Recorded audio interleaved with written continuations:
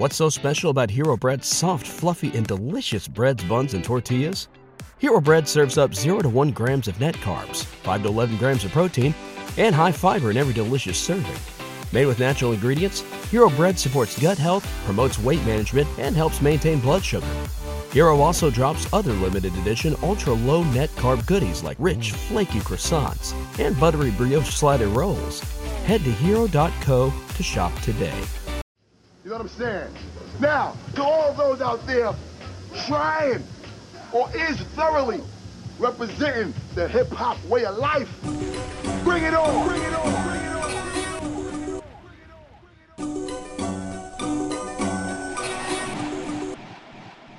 Oh yeah, we back on the map for real. We be the ones, know your BB gun can't pierce my force field. Ninja suit disguised generals, blood spilling, filling up Olympic-sized swimming pools with attitudes. When we swing, you better think quick. No, it ain't a thing.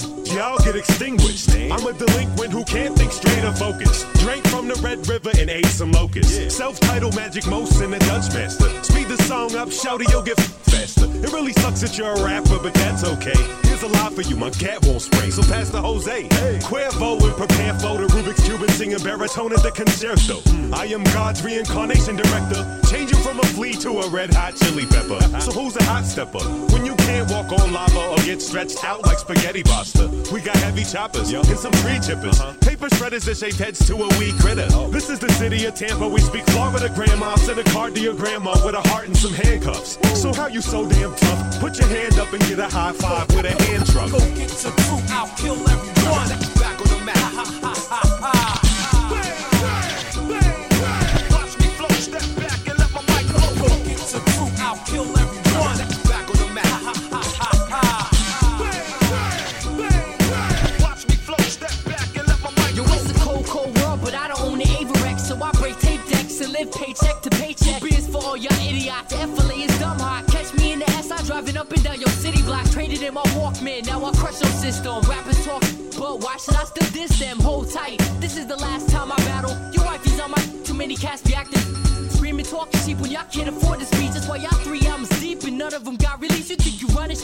I run up Sunny kids like Vampire Punishment. Jump inside the Honda, hit the blunt again. Dumb how I'm mumbling, y'all sound redundant. Word after word and y'all steady saying that. And from the whack rappers, whacker rappers who still frontin'. Hide your face, erase demo tape. Go get the truth, I'll kill everyone. Back on the map. Ha ha ha ha. Watch me flow, step back and let my mic flow. Go get the truth, I'll kill everyone. Back on the map. Ha ha ha ha. Watch me flow, step back and let my mic flow. My whole team is overconfident with content remarkable. Pulitzer Prize, articles, oracles, smacking dominoes with Castro, cats rating a maestro. Your demo gets thrown a great distance like discus. You can't diss us. You dealing with the specialist on that breaking neck. I'm recording. No, you're not. We're not even live yet. It's fine, dude. This is what people tune into my feed for, to get the before. Oh, so you've been giving people exclusive sneak previews to every and you're drinking a Mike's Hard Lemonade. Mother. Yo, I like that shirt. That shirt goes hard, bro. You see that shirt that Mark has on? Nah, he's not on the video right now. Yo, peep it when he comes back, bro. I'll peep it out, dude. Put my glasses on, you know what I'm saying? I'm about to go get my glasses too, bro.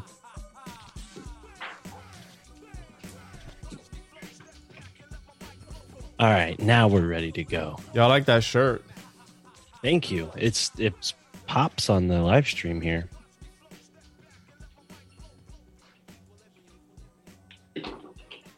So we got a lot of shit that we're going to talk about today, and we also I've surprised you guys, since this is our first live stream ever that we're officially planning on doing, hopefully every other Tuesday. I thought we would do something fun and different. So I have a rotating group of people that are going to jump on the show. Some you may be familiar with, and some you definitely haven't met yet. But we're going to be live by ourselves for the first half an hour or so, and then we're going to start to bring people in and out. And maybe we'll even get some live chatters to join in. Yeah, I saw there's a bunch of people in the chat, bro. There's 16 people waiting. Holy shit.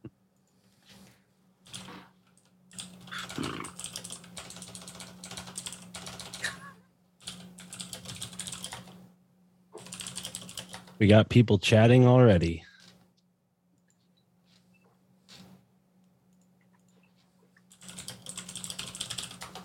Is there a smokable homunculus? Is that the first topic? We could do that. I mean, we could smoke one. Like, dude, have you ever seen that movie How High? Where Mark, you gotta smoke your boy, dude. You just got a copy of Genuflect, right? Wait, was that professional change the topic style? Yeah, I have it. What, dude? You got that from Michael? Yeah. Bro, that book is worth a lot of fucking money, dude. I know. Like a lot of money. Wait, Juan, do you do this to your friends and family at all times? Just change the topic like that 90 degrees? Yeah, we're starting right now. So we'll talk about this in a second. Let's make sure that we're live.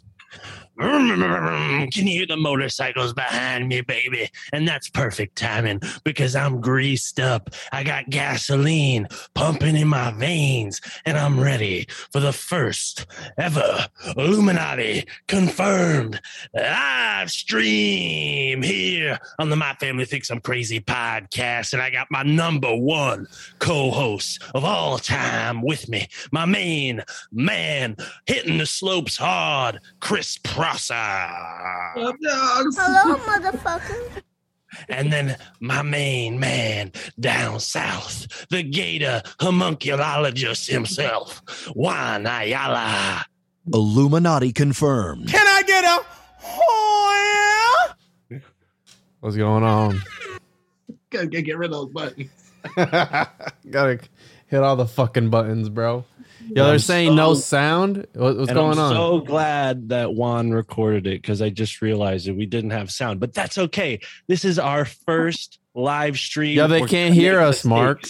They can hear us now. I just fixed it because I just realized that we didn't have sound, but that's okay. Be able to hear this is our there's a delay with the chat, so that we'll make sure. Listen, we're off to a rocky start, okay? We're off to a rocky start. But can you ask for a better hosted intro than that? I just did look, there you go. Thank you so much. So our people are here. You just went hard in the paint in that intro, bro. I'm going to give you that. You went fucking hard in the paint just now for no fucking reasons. No, you recorded it, Juan. I recorded it. Thank goodness. Fine. Okay, cool. I just went hard in the paint. Everybody saw it. Nobody heard it. If you were wondering, I just did Joe Biden impression. So anyways, here we are on Illuminati Confirmed. Doing a live stream. Illuminati confirmed. We're going to be coming to you twice a month now from here on out. And we're hopefully going to do every episode live, depending on the guest and the scheduling. We'll hopefully be able to do it here on Tuesdays. Tuesdays will be our night. What do you think about that, Juan, Chris? Sounds like a plan, bro. It was my idea, so it's fucking awesome. Dude, there must be something in Florida that makes people just fucking Looney Tunes, dude. It is. It's the energy field here by the Bermuda. There's a reason the Bermuda Triangle, just the tip, is right off the coast of Florida. And if you're not prepared, that's Florida's like saying, just the tip. That was good, dude. just the tip down there is in the Bermuda Triangle. I heard this the other day. It goes. They thought instead of like off the coast on the East Coast, it might go over to the West Coast or something of Florida. Wait, what are you talking about? The Bermuda Triangle? The Bermuda Triangle, yeah. Well, it's off the coast of Miami, but the point being that it puts out a certain type of energy. You feel me? So if you're not prepared, it does give you mental illnesses, and that's the Florida man. They can't take it. They're just like they're like Mark at the beginning, like let's get ready to like 100% all the fucking time, which you can't be 100% all the time, bro. Do you guys think that Hulk, like the Hulk, was kind of a homunculus, like a Florida type homunculus, like a green one? Bro, what's with you in the homunculus topic, dude? Are you like, this is you always bring it up. We always go back to the homunculus, dude. Yeah, we're about to be homunculus confirmed, a new podcast. No reason. You know what I mean? No reason. Well, no reason. I could see that the Hulk kind of could be like a golem or something, or even the like thing, a homunculus that lives inside you. Yeah. You know what I mean?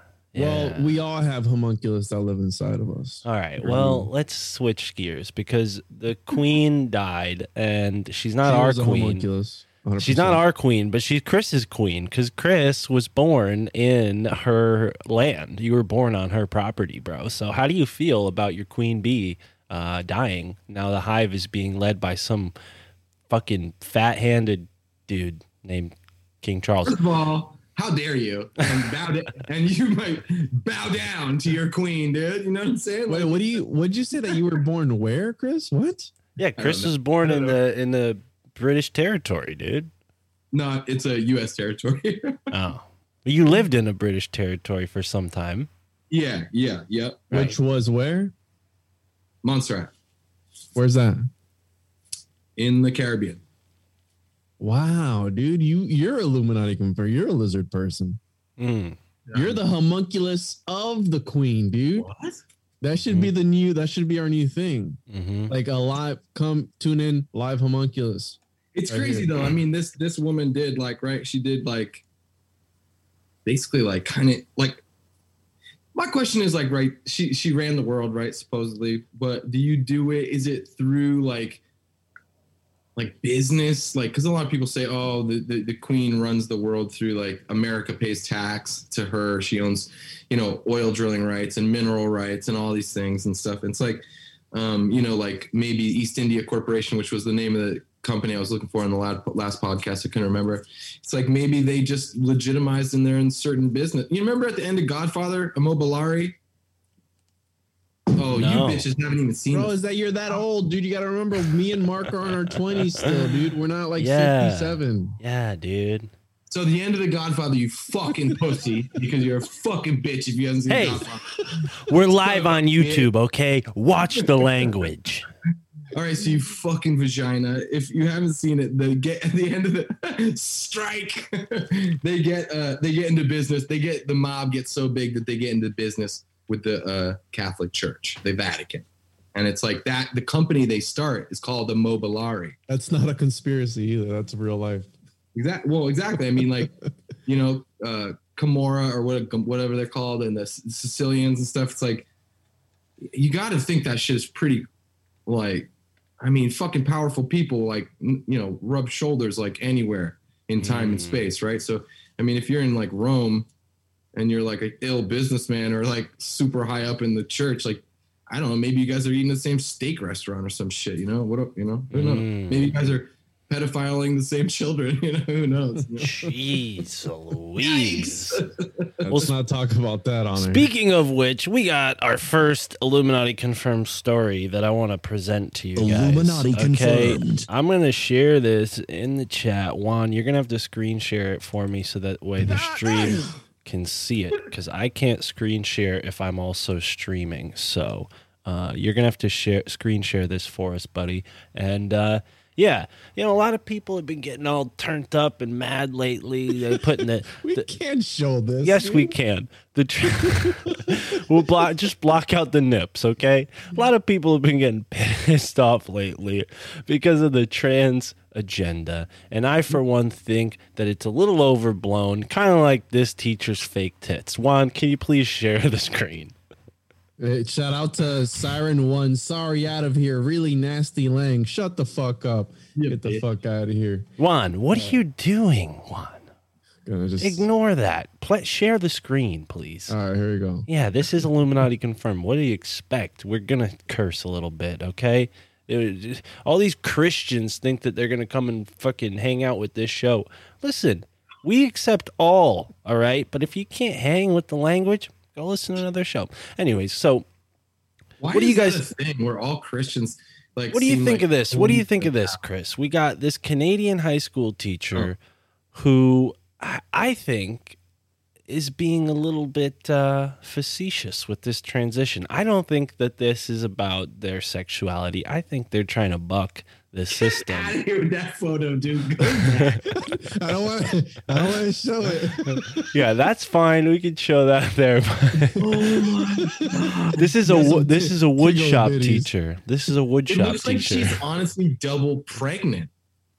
But the school system can't do anything to stop them. Juan, can you stay on the paragraph so I could actually read it? I'm sorry. Hold on. That's all right. Dude, you know how many students just transferred to that school? So a male Ontario high school shop teacher has transitioned into a woman who now sports what is presumably the most enormous bust in Canada. Can you scroll past the image you're trying to hide, Juan? It's not a big deal. I've seen this on other YouTube channels. Canadian high school teacher is reported by the feminist outlet. Well, we don't care what they say. But yeah, I don't know. I think this guy is pretty smart. He's trying to expose the, just absolute absurdity that's going on in these schools by leaning into it. Yikes. If that's smart, dude, count me out. Speaking of leaning, I wonder how much leaning goes on in class with those huge tits in front of the saw there. Got to be careful how you're leaning, dude. Look at that. Those sweater puppies, bro. Where were the teachers like this when I was in school? Well, it is. You know what I mean? It is a guy. This is a guy. Juan. Just let him keep talking, dude.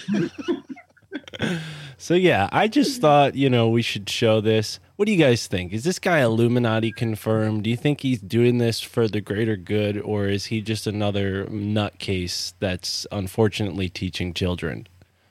Yeah, great trolling activity, dog. I think he's doing it for the clout, bro. Maybe for the clout. He's doing it for the clout, bro. He's like, I'm gonna get a following on Twitter now. I'm gonna start an OnlyFans. I don't know, bro. I think it's.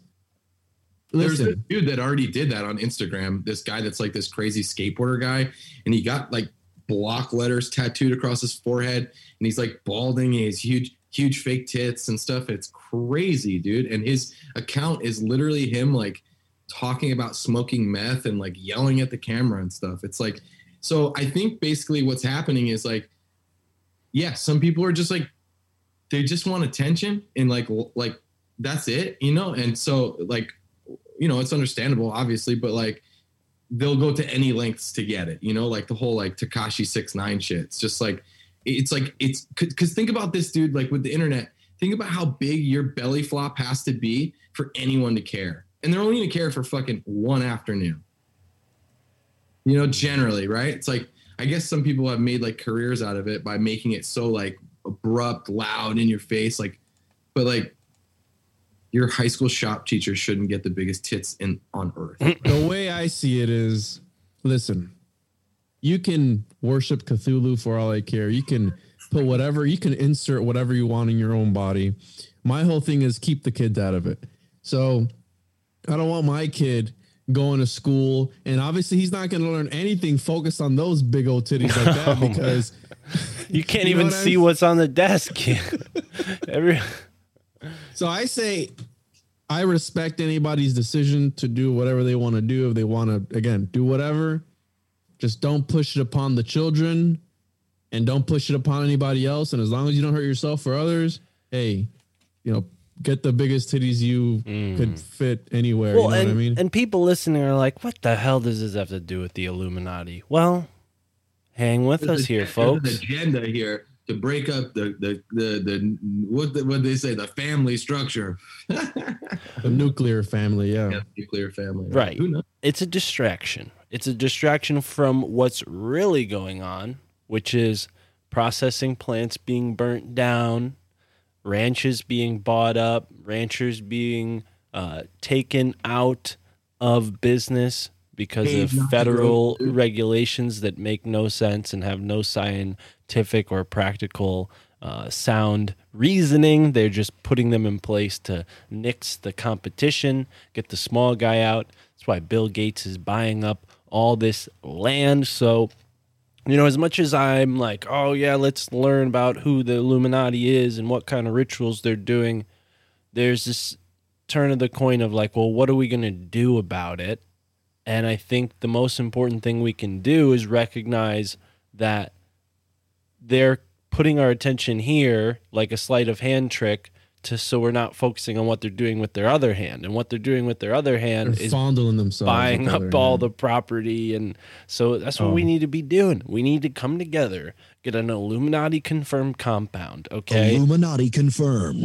We'll farm, we'll ranch, and we'll invite people to join the Illuminati at our ranch. And then Bill Gates, you know, he'll be our competitor at that point, and we'll just put him out of business because we'll sell the best beef. Meanwhile, he sends drones packed with explosives over to our houses. I'm just thinking of solutions, Chris. You could sit there and be a naysayer all day. Sounds like a terrible fucking idea. We're coming up with solutions here. You know what kind of lizards would join that? They're like, it's a great idea. Like, no, the wrong people are here. You know what I've always wondered, dude? When they're coming up with all these policies and all these Look things, at Mark's face. Dude. do they actually sit in a room and with their lizard friends and they just like, what do? They lick their eyeballs like, let's put that in there. Yeah, go ahead and put that. It's like, let's have how Eddie Bravo talks about. It's like the guy that came up with the food, not just a food shortage, a baby food shortage. That guy got like a gold medal that day. You think that they sit around in this in a circle, bro? You know what I mean? And come up with like the craziest, most devious ways to mess with humanity and the population and all this stuff. Like, you think they do that, bro? Hey, you know when you're a little kid and you're at school and you do real good, they give you a gold star. And then, you know, if you go high enough up into the military rankings, you get a gold star. It's weird, man. It's almost like, yeah, you think it's like this kind of weird pre-programming to like, you know, I mean, it could be a good little boy, follow orders, shit like that. I think you're onto something. What if it's what Crowley said, bro? We're all stars. And imagine when you get to that highest point, you become a star. But then that wouldn't work because space is fake and gay. So I don't know. Rock stars are the highest form of human, though, if you think about it. My buddy wrote this little like diagram of power, and it for this magazine like 15 years ago. Shout out to Nick Lipton and shout out to Nick Nipton. Yeah, Nick Nipton. Shout out. And he said, think about it, because you got the rock stars. Like, what? There's like athletes. I guess there's different divisions of athletes where you might, like, if you're a quarterback, it's one thing, but the highest of high of all these things is like surfing's pretty high, dude. You can make mad money. You travel around. You got best looking women on planet Earth. They're always at a beat, right? The highest of high, F1 race, highest of high, Elon Musk, the highest of high, rock stars. Do you think they have women like the one that we just saw? I think they throw away women like that on Tuesday. Take old biddies like that? Yeah. And, and keep them sometimes too, because I bet they get weird. You know what I'm saying? I think you're just straight up wrong, dude. You're just wrong. Like that. Nick Nipton, you're wrong, brother. Shout out to you, but you're wrong. How dare you? You haven't seen the diagram. Yo, hit him up right now, bro. Let's get him on Illuminati Confirmed right now, bro. Second of all, tell me what's higher than Rockstar in the food chain of being awesome. Obviously, Bill Gates. Obviously, that guy sucks babies' dicks. Fuck that guy. What else? I didn't know we were measuring this based on awesomeness. Yes, dude. That's what life is. Oh, well, in that case, I still wouldn't go with rock stars at the top. But make somebody better. Elon? You said power. You didn't say awesomeness. I don't think rock stars have power over... Bro, if a rock star goes to Saudi Arabia with a joint in his pocket, they'll behead him the next day. That's not power.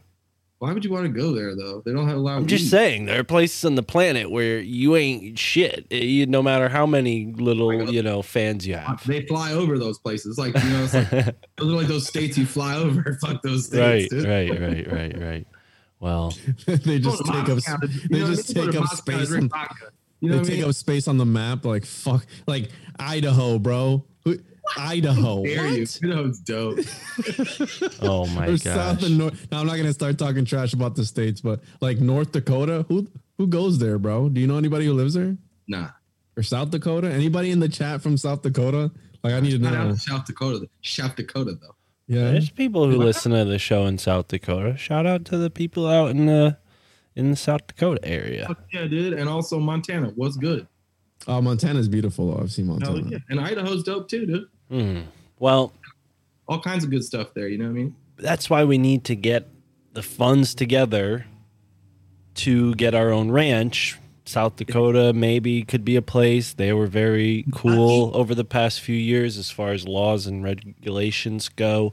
But how are we going to raise the money? What do you guys think? This is it, dude.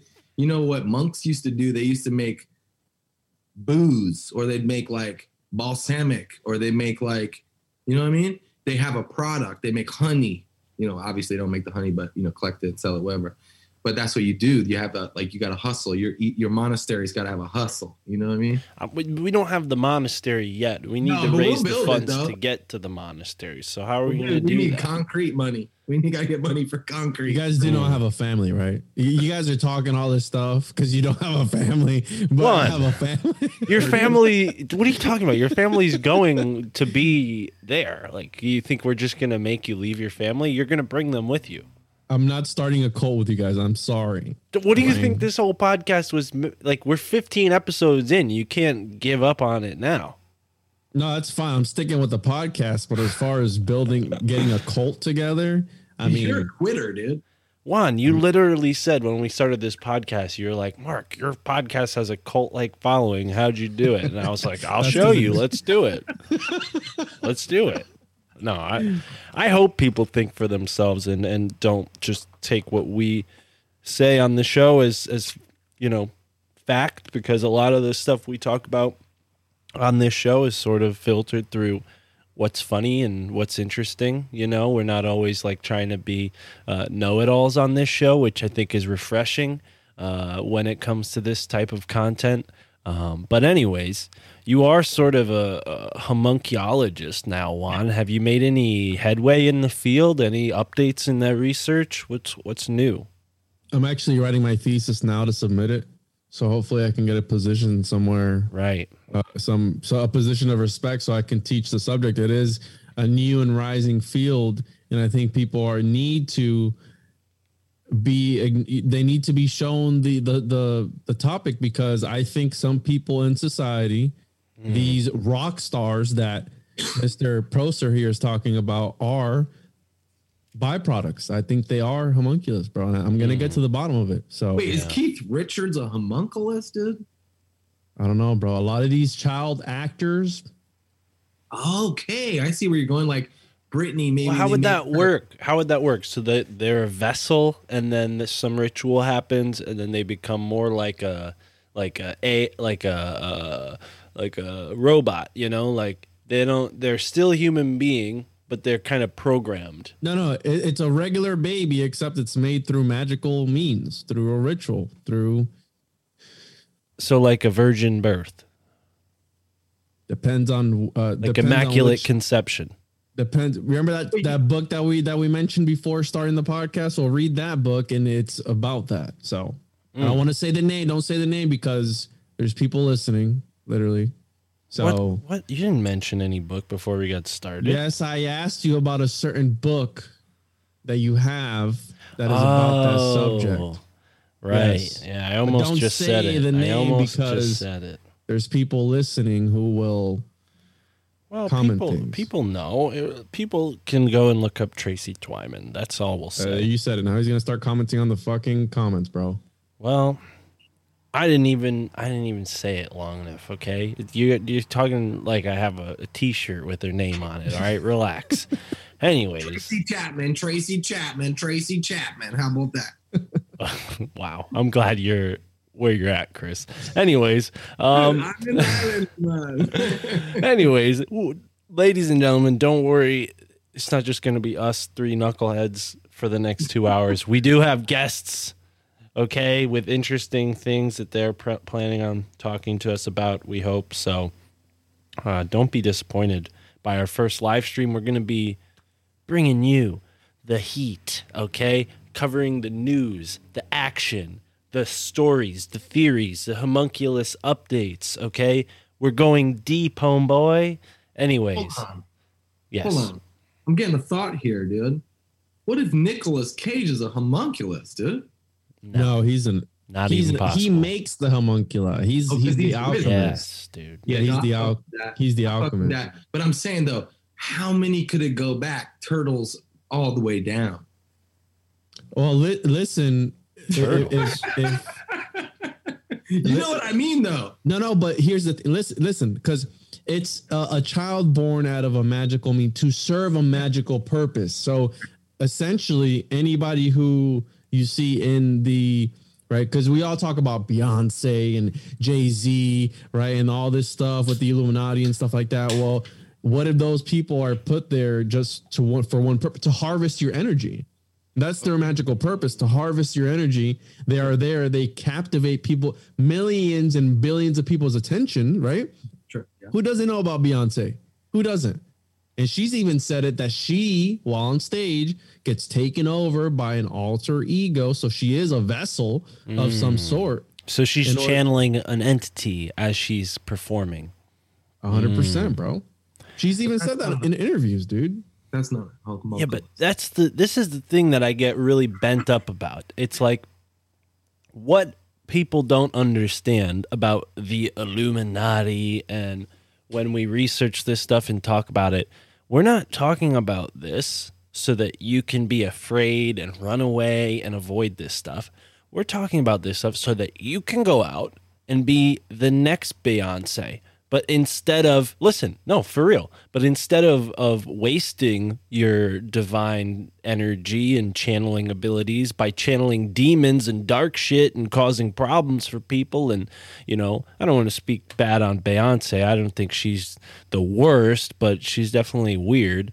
But you get what I'm saying. Like, all of these things are tools. They're neutral. It's just bad people for most of history have used these occult, esoteric techniques for bad reasons. So we've associated that with negative or evil, when really it's like a tool. You know, a sword could be used to defend yourself just as easily as it could be used to hurt somebody. Same thing with a gun or any other tool. So this is what we're talking about here.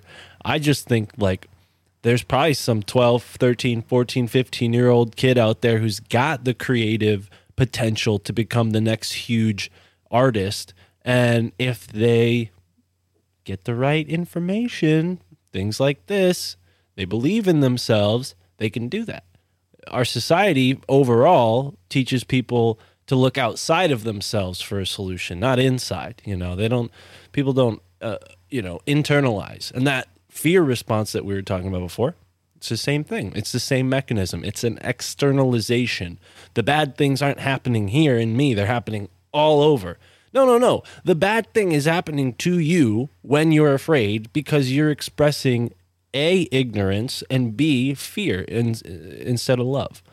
And that's what we're all here to do. We're here to love, baby. So cheers, drink to that. Everybody in the audience, have a drink. I think that they see people like that, bro, and they hijack them.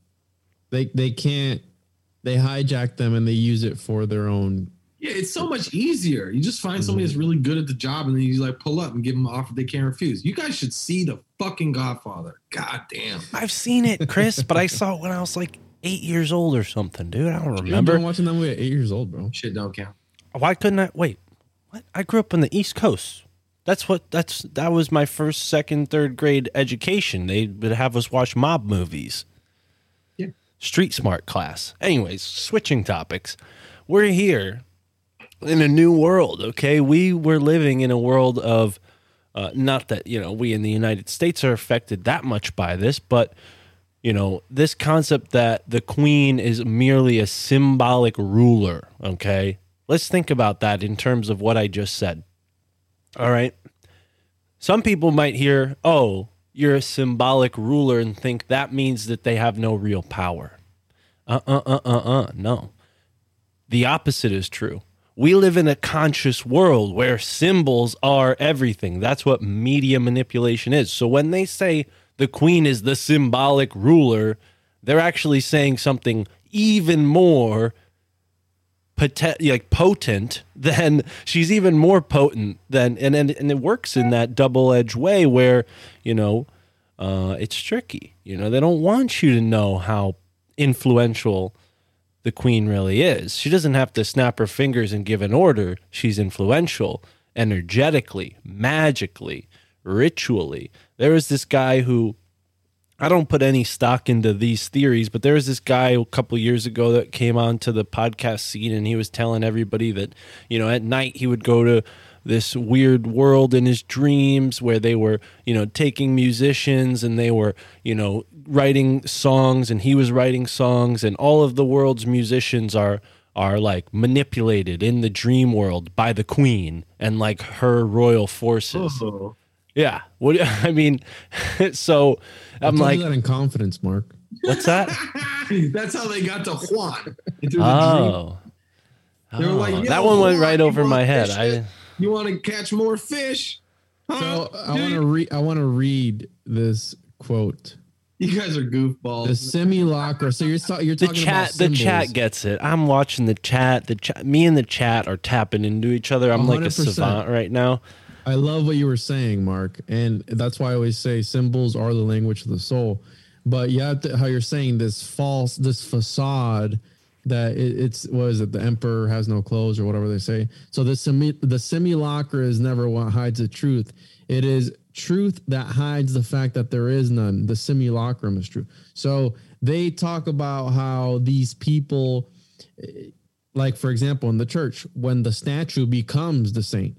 Well, that's not the actual saint, but a lot of people, they will begin because of the symbol that's been implemented into their psyche will begin to believe that that is the actual saint itself. And they'll begin to worship it. And you see people kissing the feet or touching the feet of the saint because they believe it gives them some sort of magical power. And I do think that I've always wondered, it's like this lady, she died at, what was she 98 or something like that? She was super old. And they're just rich for no reason. Like, well, where are they getting all this money from? They're just there for no apparent reason because a bunch of people agreed on it at one point in time. Well, just come together and just that's it. Nobody's simplifying it to that level. Let's not placate the dumb. All right. We all understand that there was a shift in the world in the Industrial Revolution. You can maybe point to that time period, maybe earlier, the Renaissance even, when the world started to change and symbols became far easier to spread, right? Because whereas in the past, the mind could only go so far, now we enter a world of printed paper where, you know, the ideas and symbols that people have, you know, in their head can make their way onto paper and then across the world.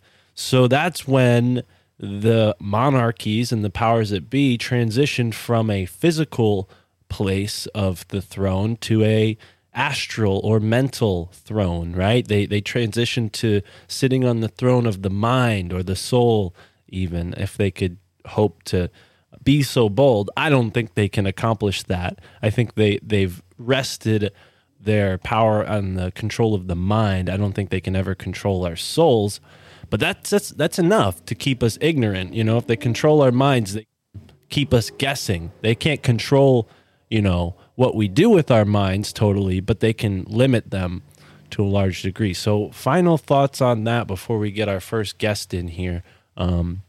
I think they've already gotten to that point, Mark, where they're able to predict what we're gonna think. That's what all these ads are, that we think, oh, I was just talking about that on my phone. Listen to me. Now I'm getting ads for this particular product. No, it's that the algorithm has gotten that good at predicting your future behavior. So as soon as it predicts that you're going to want this thing, it puts it out and it's like, oh, I was just talking about this. Like, no, it knew you were going to talk about that. There's also that theory. Well, the world is a reflection of your own thoughts, man. I mean, that's also, yeah. I mean, you could say that people project their own realities and create their own realities. So you kind of do, though, to a certain degree. It's pretty fucking obvious. If you want to go live in New York City, you get that ass up, take a plane, land in New York, bitch, you in New York. So there's that, which is like, duh. But then there's like, you know, levels to it for sure. There's turtles all the way down, homunculus all the way down, bro. Hell yeah. I'm saying, though, you didn't even let me get through that thought. I'm sorry, Chris. Go ahead. What if your job was to be a homunculus, but your job as a homunculus was to be the great granddaddy of the chosen Juan? You know what I'm saying? So you had to just basically behave like a regular person. You had to get a job, pay your bills and shit, find the right lady, get that bitch pregnant, put some morals in there so they keep having baby. You know what I mean? Because you are supposed to be the great granddaddy of the chosen one. You know what I'm saying? Maybe there's a book to pass down or something like that. Some special knowledge. You know, I'm sure there's those too that they're more for texture. You know how Tripley says is we live in a haunted house and some people are just there for they're a prop. You know what I mean? And I did a whole episode on NPCs the other day. It's on my feed. Check it out, the Whole One podcast. But I talk about the possibility of people just being some sort of placeholders in this universe, in this timeline. It does seem like it though, dude, because you can fucking go. I swear to God, you know that 5 degrees of Kevin Bacon shit is real, dude. You can go to fucking Japan and bump into somebody that knows your best friend, dude. It's like, wait, what? How the fuck is that possible? Right. And it happens all the time.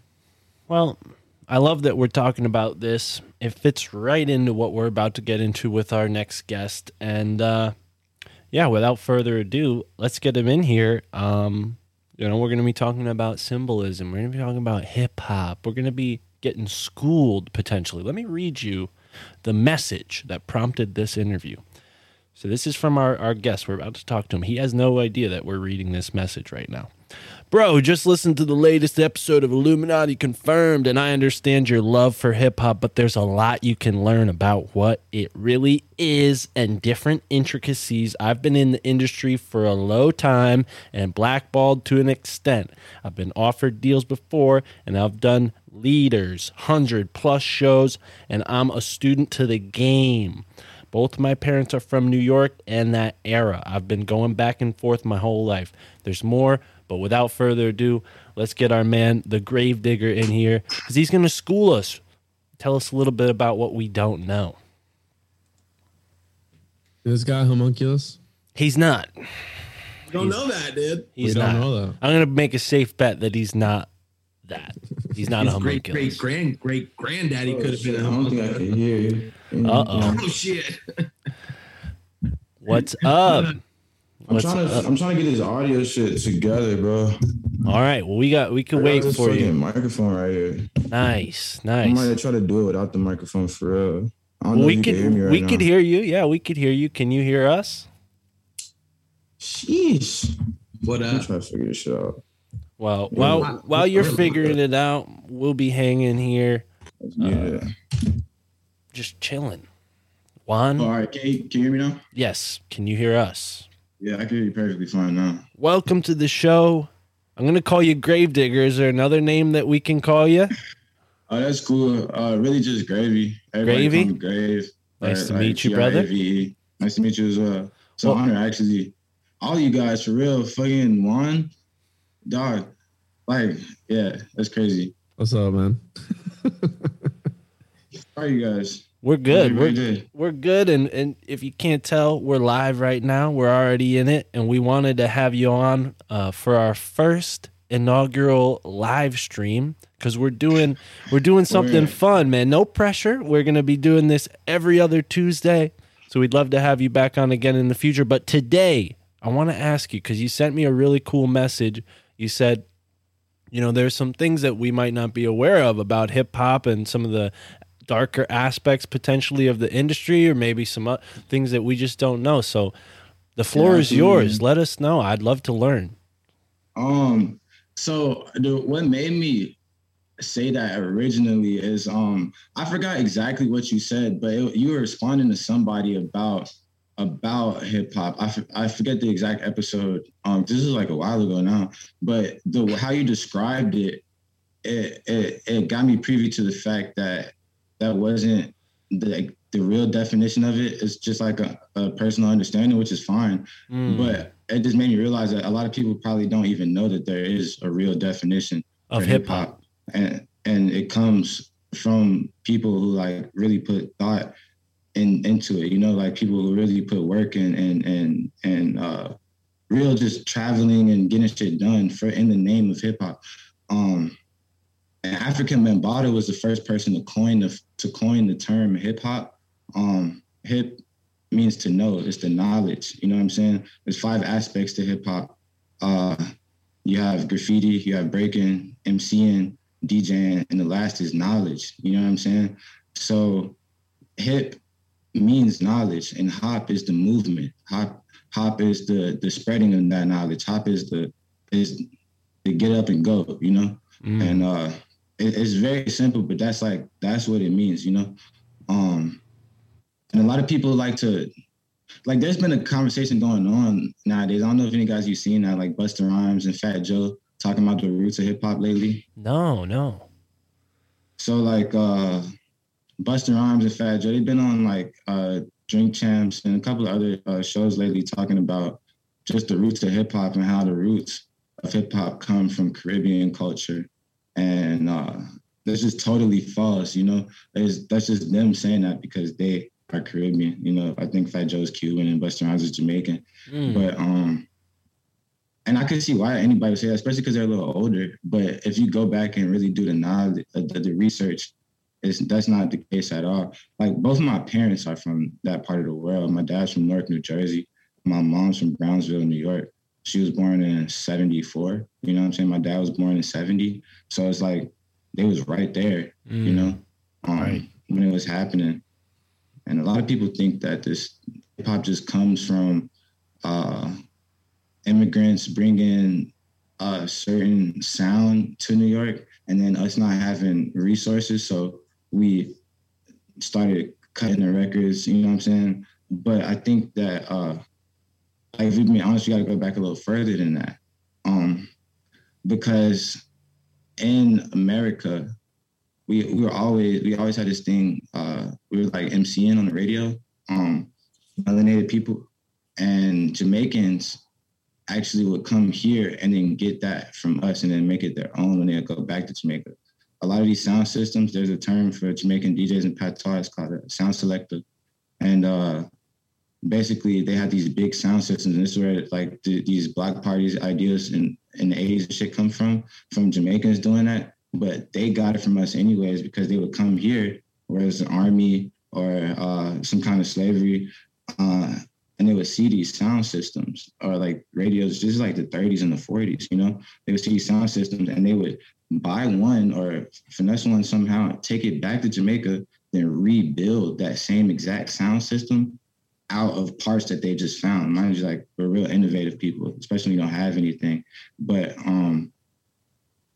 just the constant trade between New York and different islands, especially Jamaica, of people caused this idea to be had that, okay, so it must be this Caribbean influence. When really it's the opposite.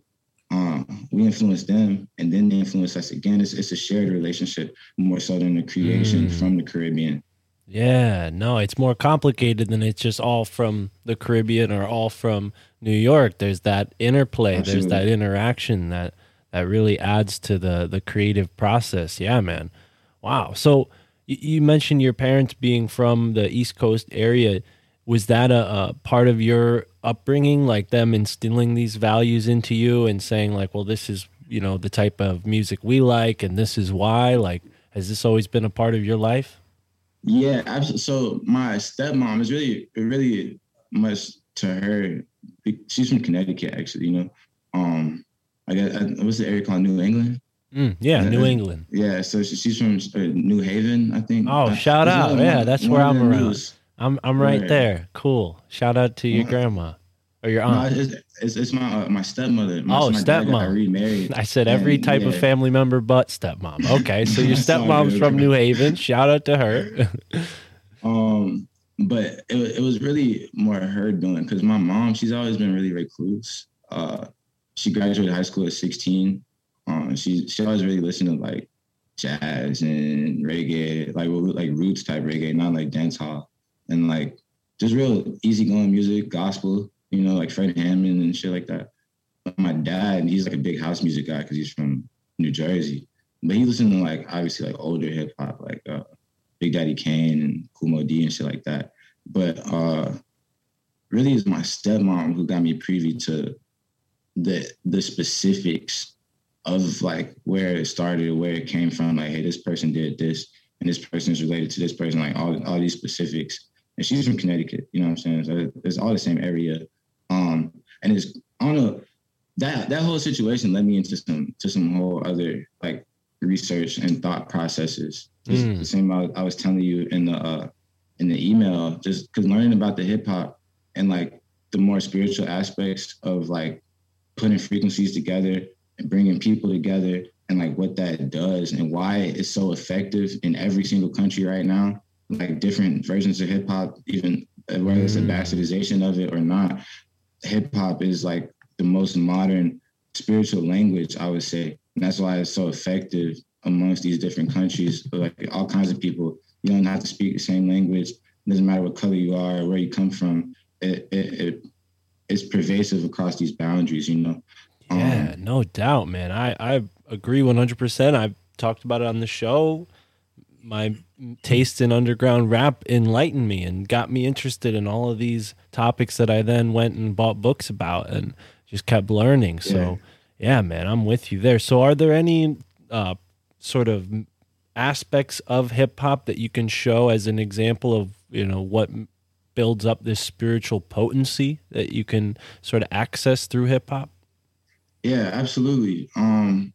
One is I think hip hop forces you to be creative, or like when you really do hip hop, rather than, because it's not anything you could be classically trained in. You know what I'm saying? It's really soul music. It's just like, it's really like how when jazz came about and all these people are like, oh, what is that? Like, this sounds crazy. What is these triplets and these weird tempos? Like, what is that? It's not all on time, you know?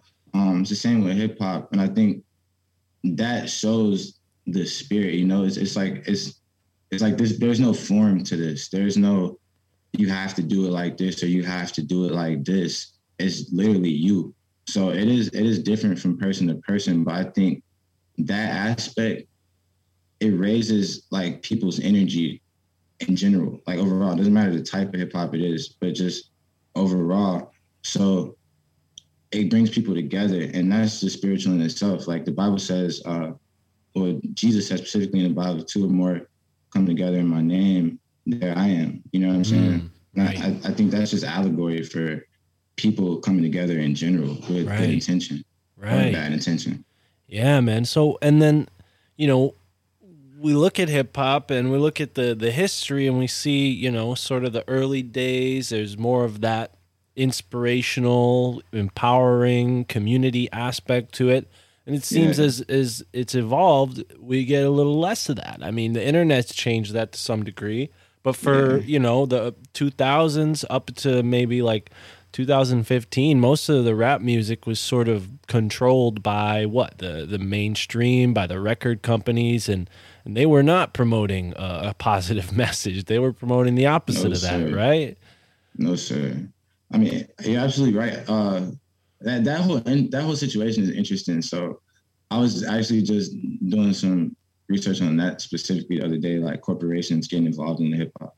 Because I skateboard and shit, and you know, like if you know any skaters, especially like they're kind of older, you know when corporations got involved in skating, like Nike and Adidas and shit, New Balance, like motherfuckers like hated it. It's like I'm gonna ride Baker boards only, and like I'm not gonna wear those Nike shoes. I'm gonna wear these Osiris's. Like I'm gonna wear these DCs. Like this is like just core. And you can see the same thing happen in hip hop when the corporations started to get involved, and you got these backpack rappers that separate from the other. You know, you see what I'm saying? Yeah, like it waters it down. It takes it out of the local people's hands instead of getting this cool original skateboard company run by a dude like Chris who owns his own business and loves the sport. You know, you're getting it from a company, some nerd in a tie telling, you know, people in China how to build the right shoes, you know, instead of a guy who's going to wear the shoes actually making them. Yeah, exactly. And with hip hop is crazy because a lot of these larger companies got involved, but companies who don't really have anything to do with music, companies who make weapons, like guns, companies who own private prisons, companies, and mind you, you can like, this is like a quick Google search. I don't know the names of the companies on top of my head, but you got like Warner Brothers and Acme. They make warheads, like missile, like warheads, but they also sign gangster rappers. You know what I'm saying? Right. You got like Sony and all the different bullshit they're into. And Sony Music Group is like one of the biggest labels, period. They sign all kinds of people all the time. I don't know if it was you guys or Isaac Weishaupt that was talking about meme magic, but there's like labels do that too. Like they hire people to make memes about rappers or whatever to either blow them up or whatever. But like there's some weird shit that happened with that too. Like before Juice WRLD died, like 2 years before he died, there was all these vines and shit about Juice WRLD seizing up, Juice WRLD overdosing, right?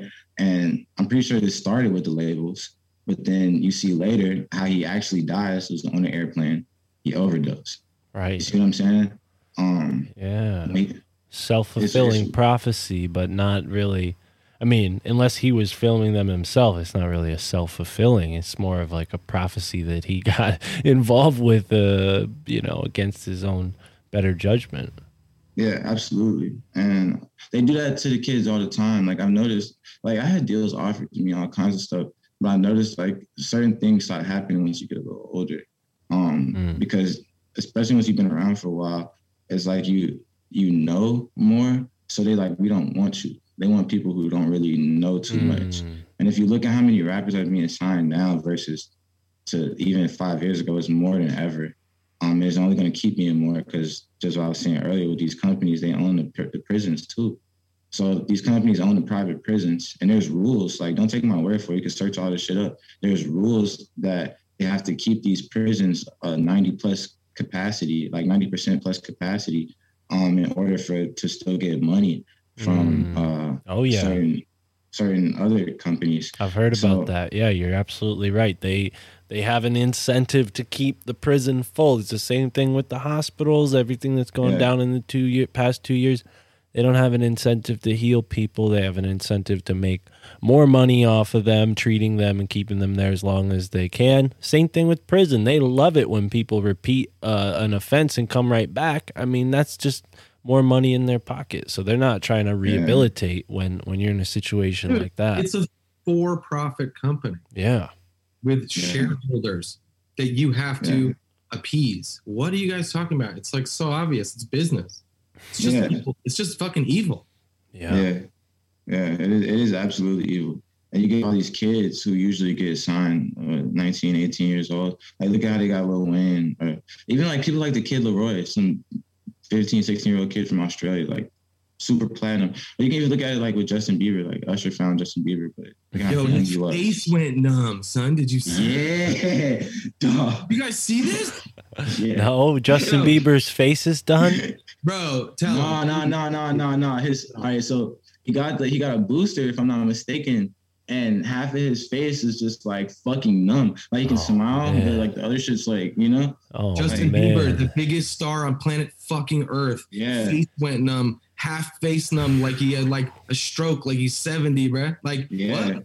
That's why the Illuminati Confirmed podcast does not endorse injectables. Now, if we could switch topics so that we stay on YouTube, if we could stay on by Pfizer, if we could stay on YouTube for just one live stream, that would be great. But anyways, yeah, that's weird. Juan and I actually just were on a podcast with Dan. Dan had that happen to him, didn't he? Say that happened to him, but I don't think it was because of the injectable. I think it was because of like just stress. He just worked himself too hard. But wow. Yeah, I mean, crazy. Too much money, and his face was like, "I'm fucking out of here, dude." Yeah, well, what's this, dude? Oh no, another world tour. Fuck. Oh my gosh. So when people look at the rap world, the hip hop world today, are there still bright lights? Are there people who are pushing against the curve? I mean, who are you listening to? Fuck yeah, dude. Honestly, I would say now more than ever, just because the internet is so accessible to everybody. So like, and you can make music so cheap now. I mean, when I was a kid, you had to like buying the studio equipment was so expensive. Right now, it's like you can just get it set up for $150. Like a decent setup. Gravedigger, are your parents 5%ers or any shit like that? That's a whole another conversation. So my grandfather, he was Muslim, Shia, but my great grandfather, my great grandmother, when my great grandfather died, she became Jehovah's Witness. And so my mom grew up in the Jehovah's Witness church, and my dad he grew up in the Baptist church. It's crazy because I feel I practice Islam, probably not traditionally. I would consider myself more of a Sufi, but when I only cousin my grandfather, like I was just learning about him. He died when I was 1, so like when I was a kid, I just wanted to learn all about him, you know. And yeah, that like so I know like his brother was a 5%er, but he was Sufi, he was Shia, you know what I'm saying? But it's just like normal New York shit. Same way Malcolm X was a part of the Nation of Islam, and then he converted. But you know, it's like on some like Black Masonry shit, right? Bro, my father was a Mason, so I didn't even. I want to talk to y'all about that. Illuminati confirmed. I knew it, bro. I knew it. So my father was a Mason, my mother was an Eastern Star. And, I told you this guy was a homunculus, bro. I love everything he's saying until right. Oh, stop. Continue. Yeah, keep going, bro. No, this shit is crazy interesting, dude. If you watch Belly and they like talk about 5% Nation, the Nation of Islam, the gods on the earth. If you listen to Wu-Tang Clan, like if you look at KRS-One, Temple of Hip Hop, like it's intertwined. So, that's actually has a lot to do with hip hop being spread around the world. Is the Temple of Hip Hop and these schools that African Bambaataa started. So KRS-One has his shit in New York right now. Zulu Nation and shit, right? Yeah. Zulu. So basically, when Zulu Nation did their first world tour, it was independently funded, you know, and they went to all the countries they could go to, much of the countries in Africa and Europe and Asia and shit, like Thailand and Japan and shit. And they started these schools and showed people the elements of hip hop, like the original elements of hip hop and what it meant. And that's why, like, if you go to these places, there's graph, like good ass graph everywhere, and people are still like, on boom bap beats and shit, because that seed was planted like a long time ago, like mid 70s, early 80s. But bro, that shit you were talking about earlier though, with the Caribbean nations getting the accolades for inventing hip hop, like, you know, we got to understand that electronic music, you know, started in Jamaica. Toasting over records started in Jamaica. Like being an actual MC, a microphone controller. Like this is the party producer, the one-man band. The wizard. Sound system. That's what I mean. You look at David Rodigan, you listen to these guys now that have been studying reggae, Jamaican in particular, since the 40s. Yeah. This is where this comes from. Like a lot of this undeniably, but it is interplayed, but as the world is. Yeah, that's what I thought for so long. You know what I'm saying? I really thought that for so long, just because I grew up around so many Jamaicans and shit. Like I said, my mom's from Brownsville. If you ever been to East New York, Brownsville, there's nothing but yards, you know? Yards outside everywhere. So I used to think that, right? But then if you just go back, before Jamaica had the same access that we had, they get the toasting from us. Like if you listen to these old Jamaican DJs talk, right? They get the toasting from us. Like before they were ever toasting, they were listening to us on the radio. This is like the 30s and shit. You know what I'm saying? They're listening to us on the radio, MCing and like rhyming, but it wasn't in the same way. It's completely different, you know? But it was just their take on that. And then you get the toasting and the dub, and right, that's where electronic music comes from. Just like you said, you get the toasting and the dub. Yeah, Lee Scratch Perry, all respect. Absolutely. I got a Lee Scratch Perry shirt, like a Supreme Lee Scratch Perry shirt. Dude, watch the fucking Upsetter, the documentary. It is absolutely incredible. Yeah. And he's a black magician, and what? He's a black magician, dude, and he would do all kinds of shit. Watch the movie, dude. Benicio del Toro does the. Not lying. Well, wait. When you say he's a black magician, you mean like white versus black magic, like, or do you mean black like he's a black man and a magician? No. I don't. I mean, he played the line between getting. He's an African American magician. Is that what you're trying to get at, Chris? Is that... No, he's a magician. He's not American. Watch this shit. Yeah, what was the name of the movie, bro? So I can write it down. Called The Upsetter. Okay. The Upsetter. Yeah. Okay. It's incredible. But you watch this thing, dude, and it opens with him splashing, Jamaican white rum into the four corners of the room and lighting specific candles and, like he said, blow the fire, right? Yeah. And then you look at any of his drawings, and they look a lot like a possessed person with a marker went fucking bananas in your house, right? Yeah. And so he's putting spells on all four corners. He's doing, he's waking up with his head to the east. You know what I mean? Mm-hmm. Like, it is what it is, dude. No, absolutely. So the thing about and he's the best that ever did it, bro. He invented electronic music. He was the first person to ever sample, and the first thing that ever sampled was a baby crying. So I actually got notes on that. I would say he's the first Jamaican to ever sample, but there is a what's his name? Oh, I'm looking at my notes right now. What's his name? Because I had to write this shit down. Baby crying is the first ever sample. One of the first ever samples. He's a like a savant, like a modern day Michelangelo. Yeah, no, you're absolutely right. But do you know Grandmaster Flowers? Cameron Flowers or DJ Pete Jones? No. These are some of the first people to sample break beats. Or make the break beat and then loop it, like before Funky Drummer. I think this stuff, dude, is like, man, in some cases, like, we could argue about the finer points, but I think sometimes, like, dude, like people, like it's in the air. Like how many people came up with the airplane at the same time? Like multiple. So I think you could just some of that. With music, so much more so. It's like so, intangible. It floats through the air, literally floats through the air. So yeah, absolutely. Wow.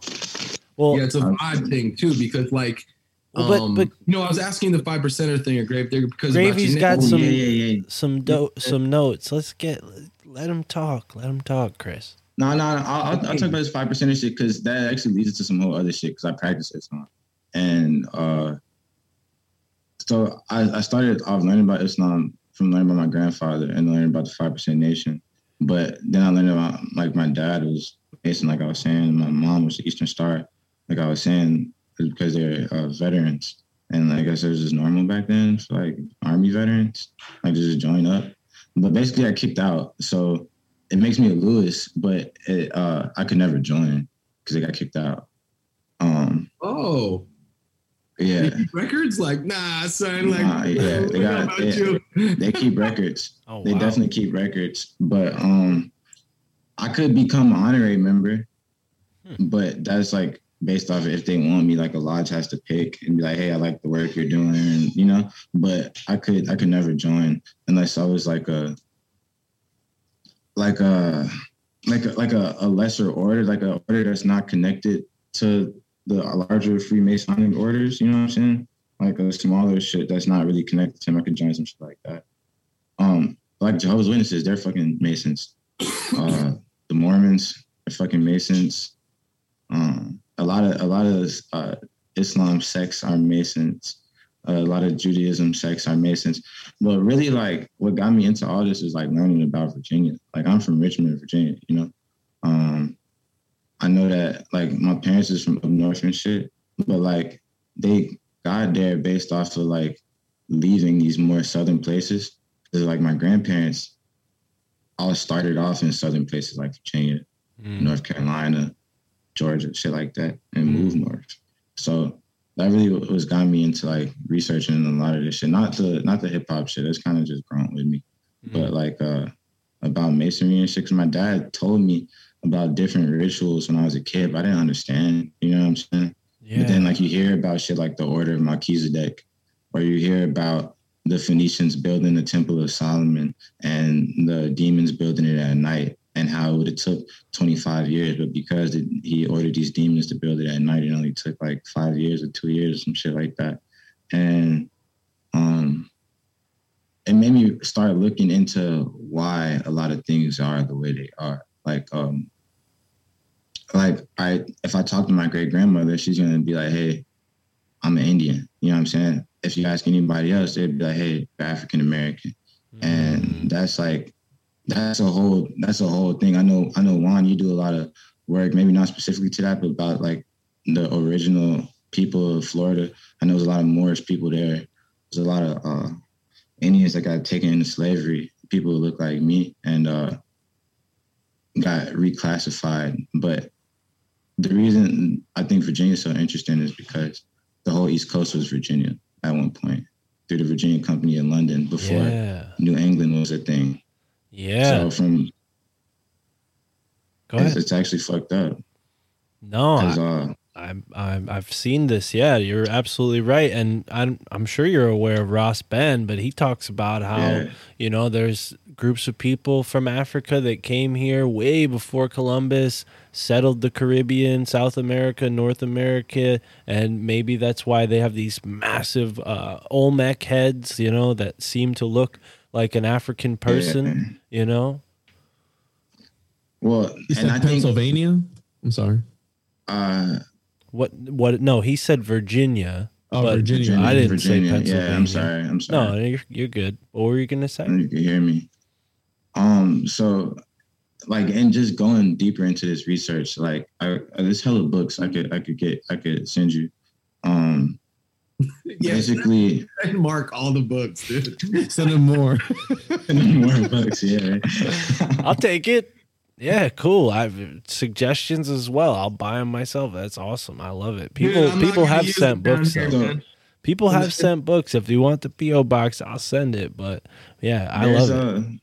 There's this book. I don't think I've heard you mention it before, but I think you should read it. It's called Ancient Mystic Oriental Masonry. I haven't. You say you have it? No, I haven't heard of that. That sounds really interesting. So ancient. You should read it. Oriental Mystic Masonry.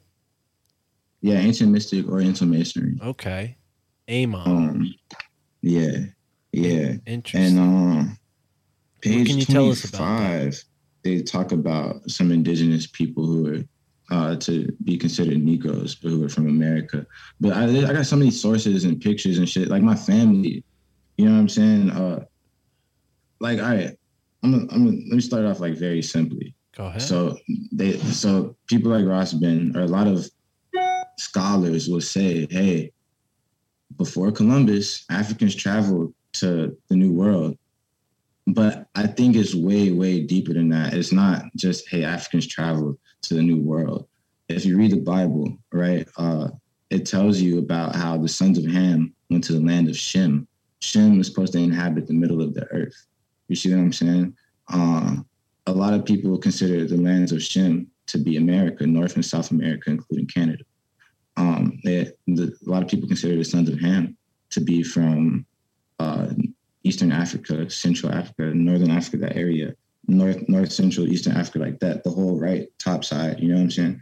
And basically, they came over here when they weren't supposed to. This is way longer than 10,000 years ago. And they got kicked out and went back. And when they went back, they established places like Morocco and Tunisia and Tripolis. And this is just what the Bible says. And I always thought that was interesting because nobody ever brings that up when they talk about people, or the history of people. And I know it's like, all right, it's the Bible, like whatever, but like so many people base their entire, like we think of Jews to be a race because of the Bible, you know? Like we think of all kinds of people to be like a group because of the Bible. So it's like, why don't we consider these Americans? Wait, hold on though. I got one for you though. I did ask my buddy who's Jewish the other day about that. And he agreed. He was like, no, we're different. I was like, what? Say what? He's like, yeah. What's the question? He did say that. I was like, I can't, you know what I'm saying? He said that. I was like, oh, okay. I thought we was all kind of the same, but different, but he said they're different. So No, absolutely. So basically, when I talk, it was weird. Studying the indigenous people of Virginia or in Florida or in Connecticut, Michigan, California, Texas, you'll see that a lot of these people have Semitic origins. A lot of people have Semitic names. A lot of people have Semitic practices, like Jews. A lot of colonizers refer to these indigenous people as a prayerful people. If you look at pictures, you'll see similar like 6-point star imagery. you'll see similar tales like or traditions that line up with Bible stories and shit. And it's like, well, why is that? But the Bible tells us, you know, that they came, like a lot of these tribes are considered to be lost tribes. I'm not saying, oh, it's like the 13th tribe, or these are lost tribes of Israel. But like, why would scholars, like colonial scholars, come here and then say, hey, these must be lost tribes based off of their customs and customs only, you know? Well, there's a lot of evidence I've come across that fits into what you're saying. I mean, for one, in Connecticut, there's a rock up Lake Warramog, Mount Tom. On top of Mount Tom, 300 years ago, they found Hebrew writing carved into this rock. That's just one. Down near your way in the Carolinas, there's a group of people with fair skin. Their hair turns white as they age, and they claim to have lived in Carolinas for 600, 700 years more. Like they claim tribal heritage, but they look like Jewish people, what we would consider like modern Jewish people. And that's just the tip of the iceberg. I mean, there's so many more examples of like what you're saying. There's another one that I just sort of slipped my mind, but wow, gravy. This is incredible. You're giving us the gravy, as Chance and Slick Dissident like to say. The synchro gravy. I have a book for you, actually. Another one, if you want to learn about Jews in America specifically during colonialism. Okay. Because in Europe, they sent a lot of quote-unquote undesirables. So it's from Ireland, Scotland, Iceland, Greenland, Finland, Sweden. Like all these European countries are European strongholds, like countries that Europe is like owned over. They sent quote unquote undesirables to America. And basically what these quote unquote undesirables were, you'll search up a term called Black Protestant. All of their Muslim populations and all their Jewish populations are Negro Quakers, you know what I'm saying? They sent them to America, and for a while they were free. And then after a while, they got enslaved. Really? You see what I'm saying? Yeah, absolutely. Wow. Even like some of my ancestors, like I got some ancestors that are Hedgepath Indians, and they're related to Nanticoke Indians, and all of the Nanticoke or Nanticoke, however you say it, I forget how you say it. Like it's a weird word, but I think it's Nanticoke. Nanticoke. Yeah. Oh, yeah. They're up here in New England. I've seen some signs, and there'll be like a Nanticoke River here and there. Yeah. So they was all around, you know, this part of America, and basically they all got enslaved. Like their main headquarters, like where they were, like their city center, like their tribe center, just got ransacked and enslaved. If you search that up, Nanticoke slavery, you'll find all kinds of information about it. And a lot of these people look like me.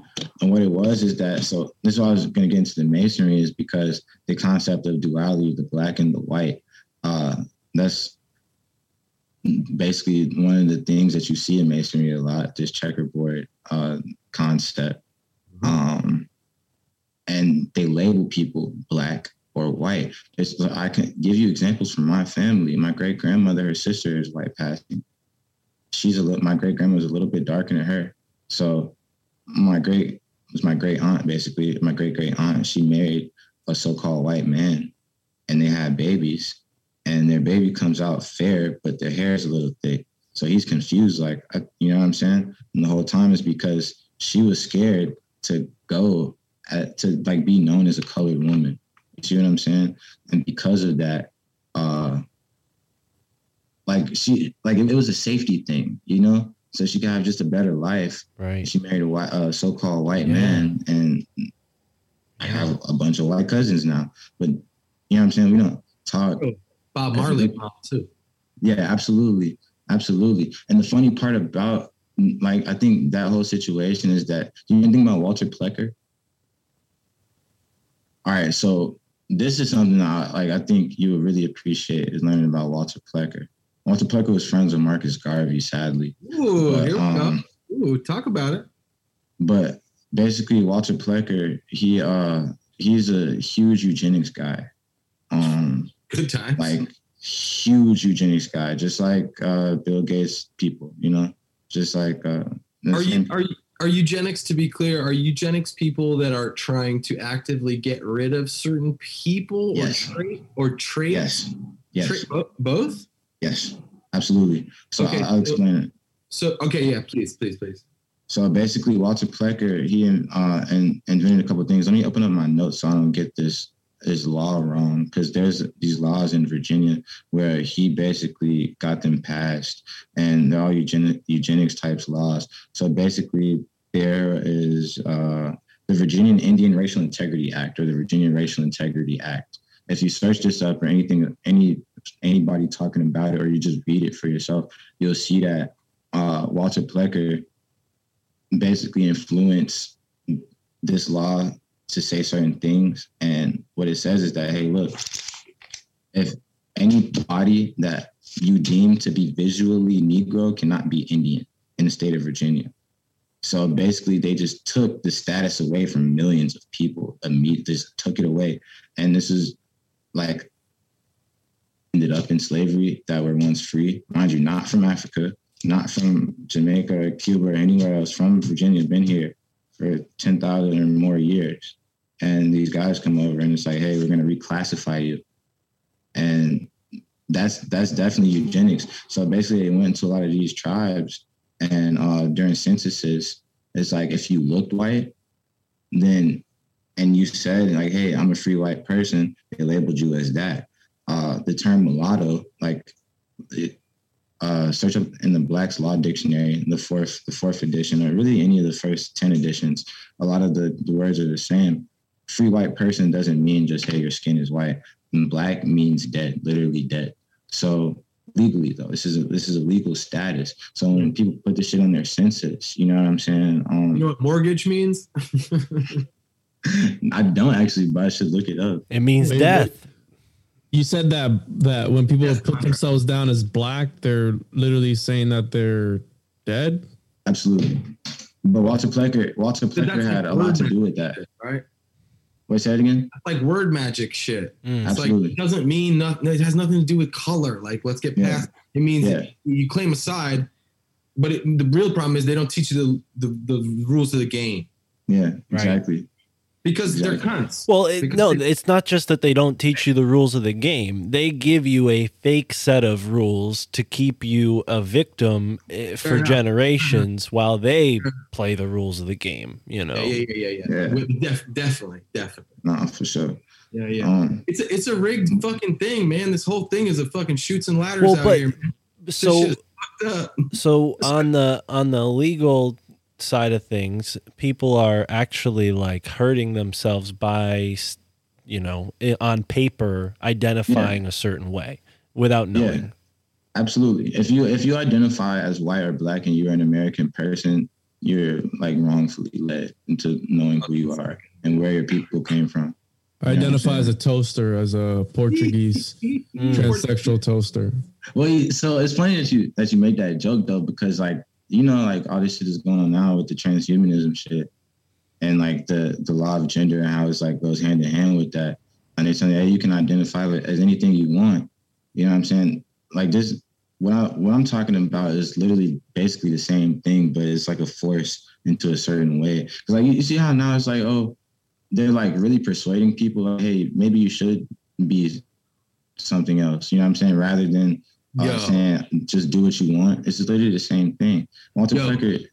Lil Nas X is like the gay version of Nas. Do you think they're gonna take every rapper and do like a gay version? You know what I'm saying? Oh my god. So that's been Jay-Z, son. You know what I'm saying? Y'all seen Boondocks? The cartoon. Yeah, I know y'all seen Boondocks, Gangstalicious and them. That's old, bro. Yeah, but it's the same thing. You know? It's the same exact shit. A lot of these rappers, like, they go through humiliation rituals. You feel me? Yeah. Not every single one, but a lot of them, like, once you get to a certain level, they go through humiliation rituals, and people get fucked over. Look at what happened in B2K, or any of these groups where people come out, it's like, oh, my manager was abusing me, and blah blah blah blah. Like, Justin Bieber was abused. You feel me? Like a lot of Lil Wayne too. Yeah, Lil Wayne, absolutely. Well, a lot of people get humiliated, and that's a part of it.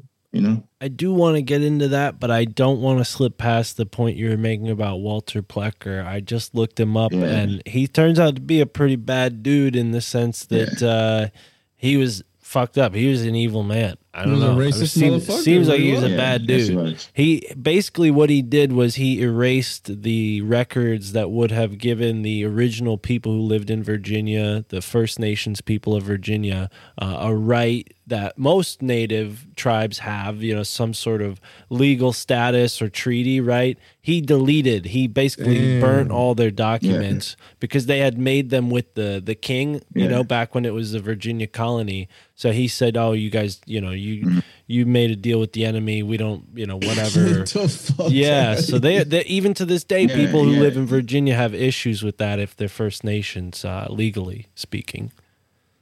Yeah. So like my family is indigenous, but I'm considered an African American. You see what I'm saying?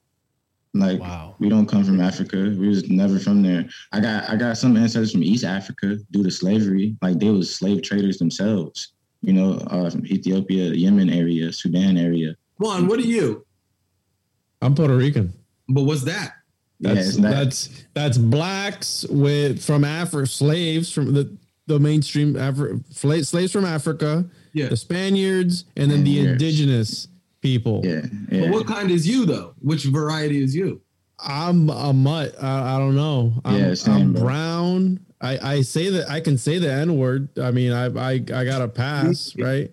But not on this show. I don't know, bro. Nah, you indigenous as fuck, man. What, like that's the hijack, bro. Like, really, a lot of motherfuckers from Puerto Rico, they like you only look a certain way because there's more European ancestry. But at the end of the day, there's full blacks in Puerto Rico, like black.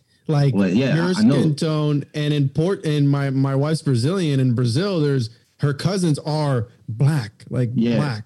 But see, that's the difference with Brazil and Puerto Rico, and then like a place like Virginia or Florida, even there's a lot less. So if you look like Virginia, like Richmond, Virginia was a port town, right?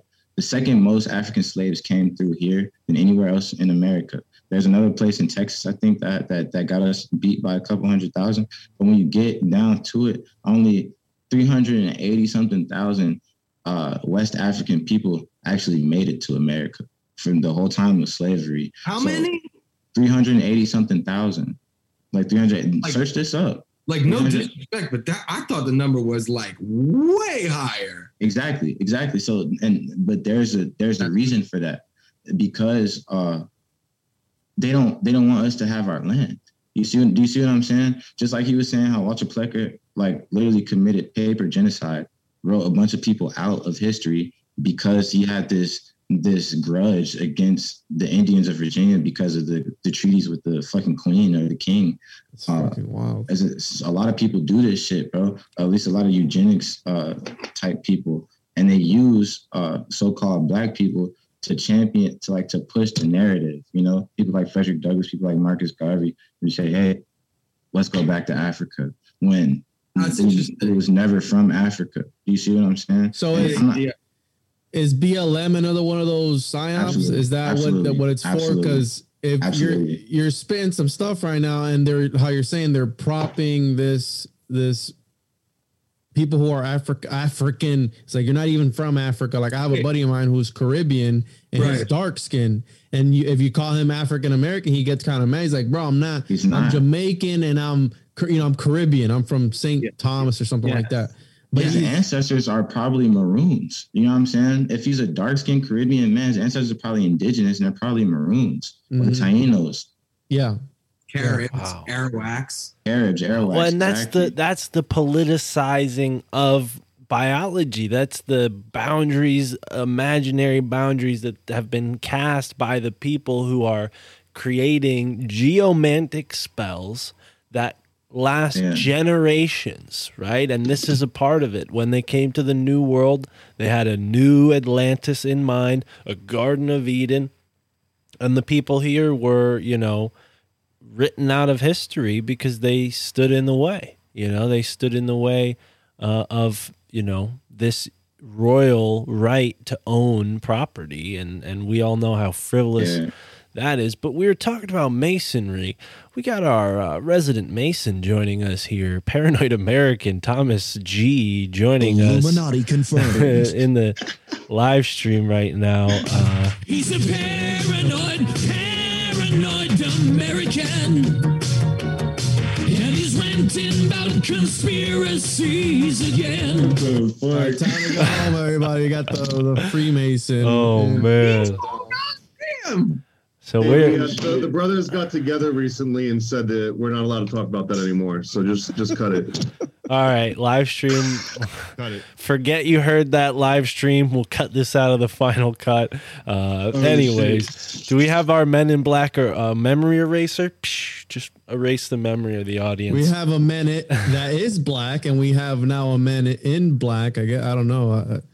I mean, it is what it is. Yeah. All right, Juan. Juan's taking a lot of creative license with this live stream. Anyways, we were just talking about some hidden history of America, and now we have the Paranoid American with us, a fellow Florida man. Welcome to the show.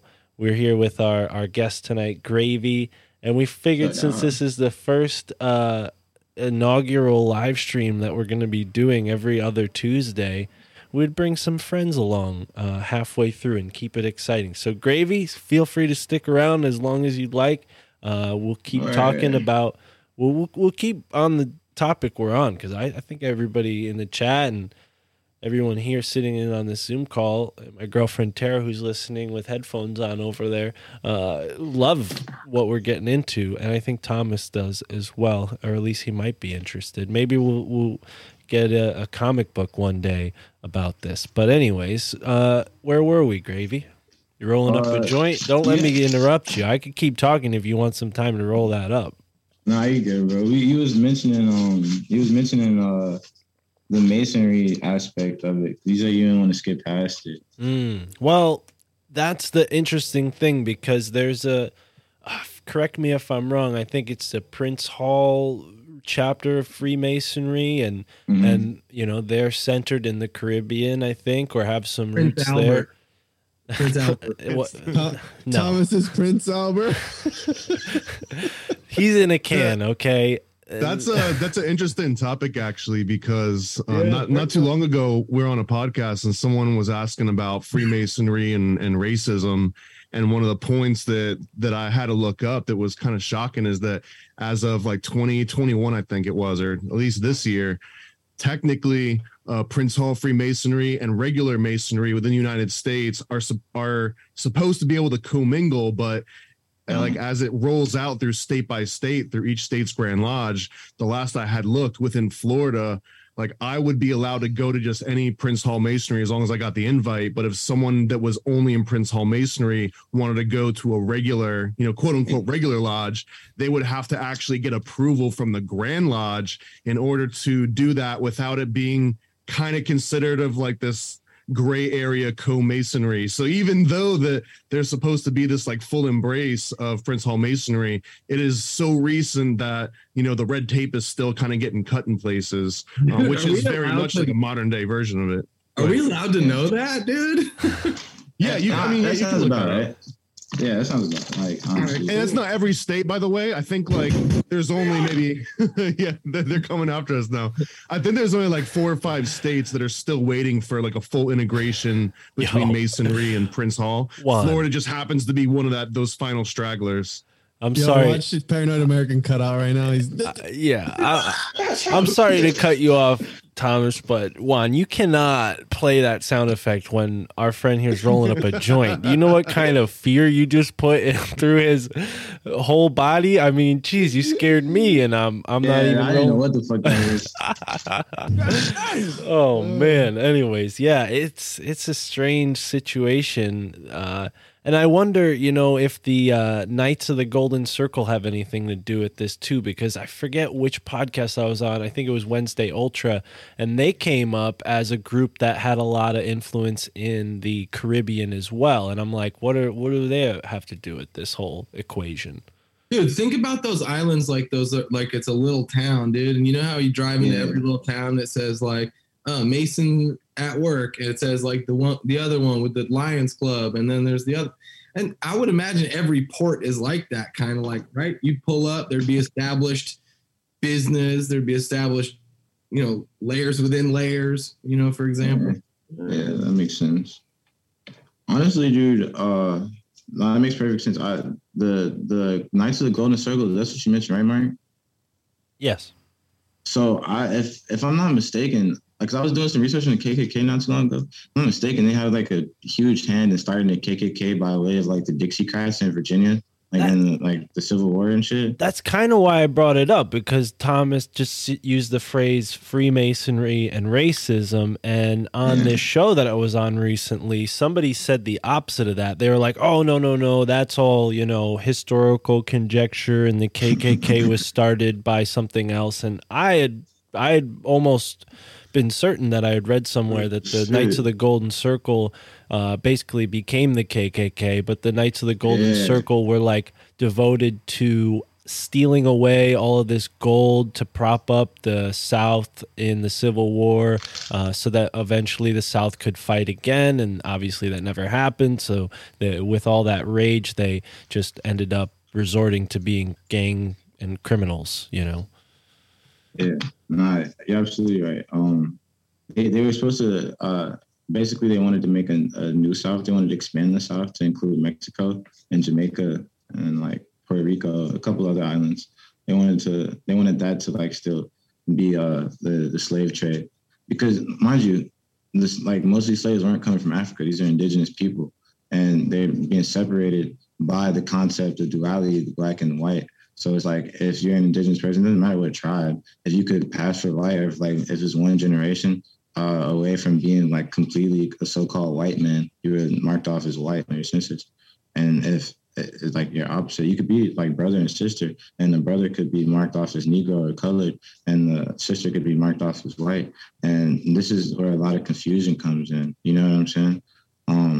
Because I don't know if you know anything about $5 Indians, but all this is like COINTELPRO before. Well, it's almost like on a human scale, selective breeding. Like they're politically incentivizing a shade skin to go with a certain shade of skin in order to almost like maximize those qualities, right? So you're either really bright white, or you're really bright black, or you're really bright orange, or you're really bright red. Like they're extremifying it to like create a division where before maybe it was more of a palette where there's not so much of a black and white. It's more of like, well, there's 18 different colors, so who cares about what color you are? You're just human. I mean, if you know anything about those like rich white scientists from Europe, they fucking love to categorize shit, bro. That's like it's classification. Yeah, it's a whole science. The whole science of classification.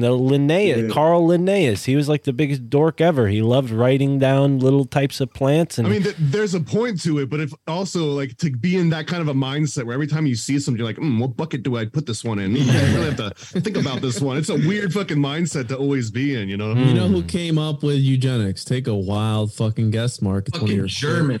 It's one of your favorite people in history ever. Not bro. My favorite people. Came up with. Let's hear what the answer is here. Goddamn German. Pythagoras was one of the first people. That's your favorite person, dude. Come on, dude. Listen. That's why Plato.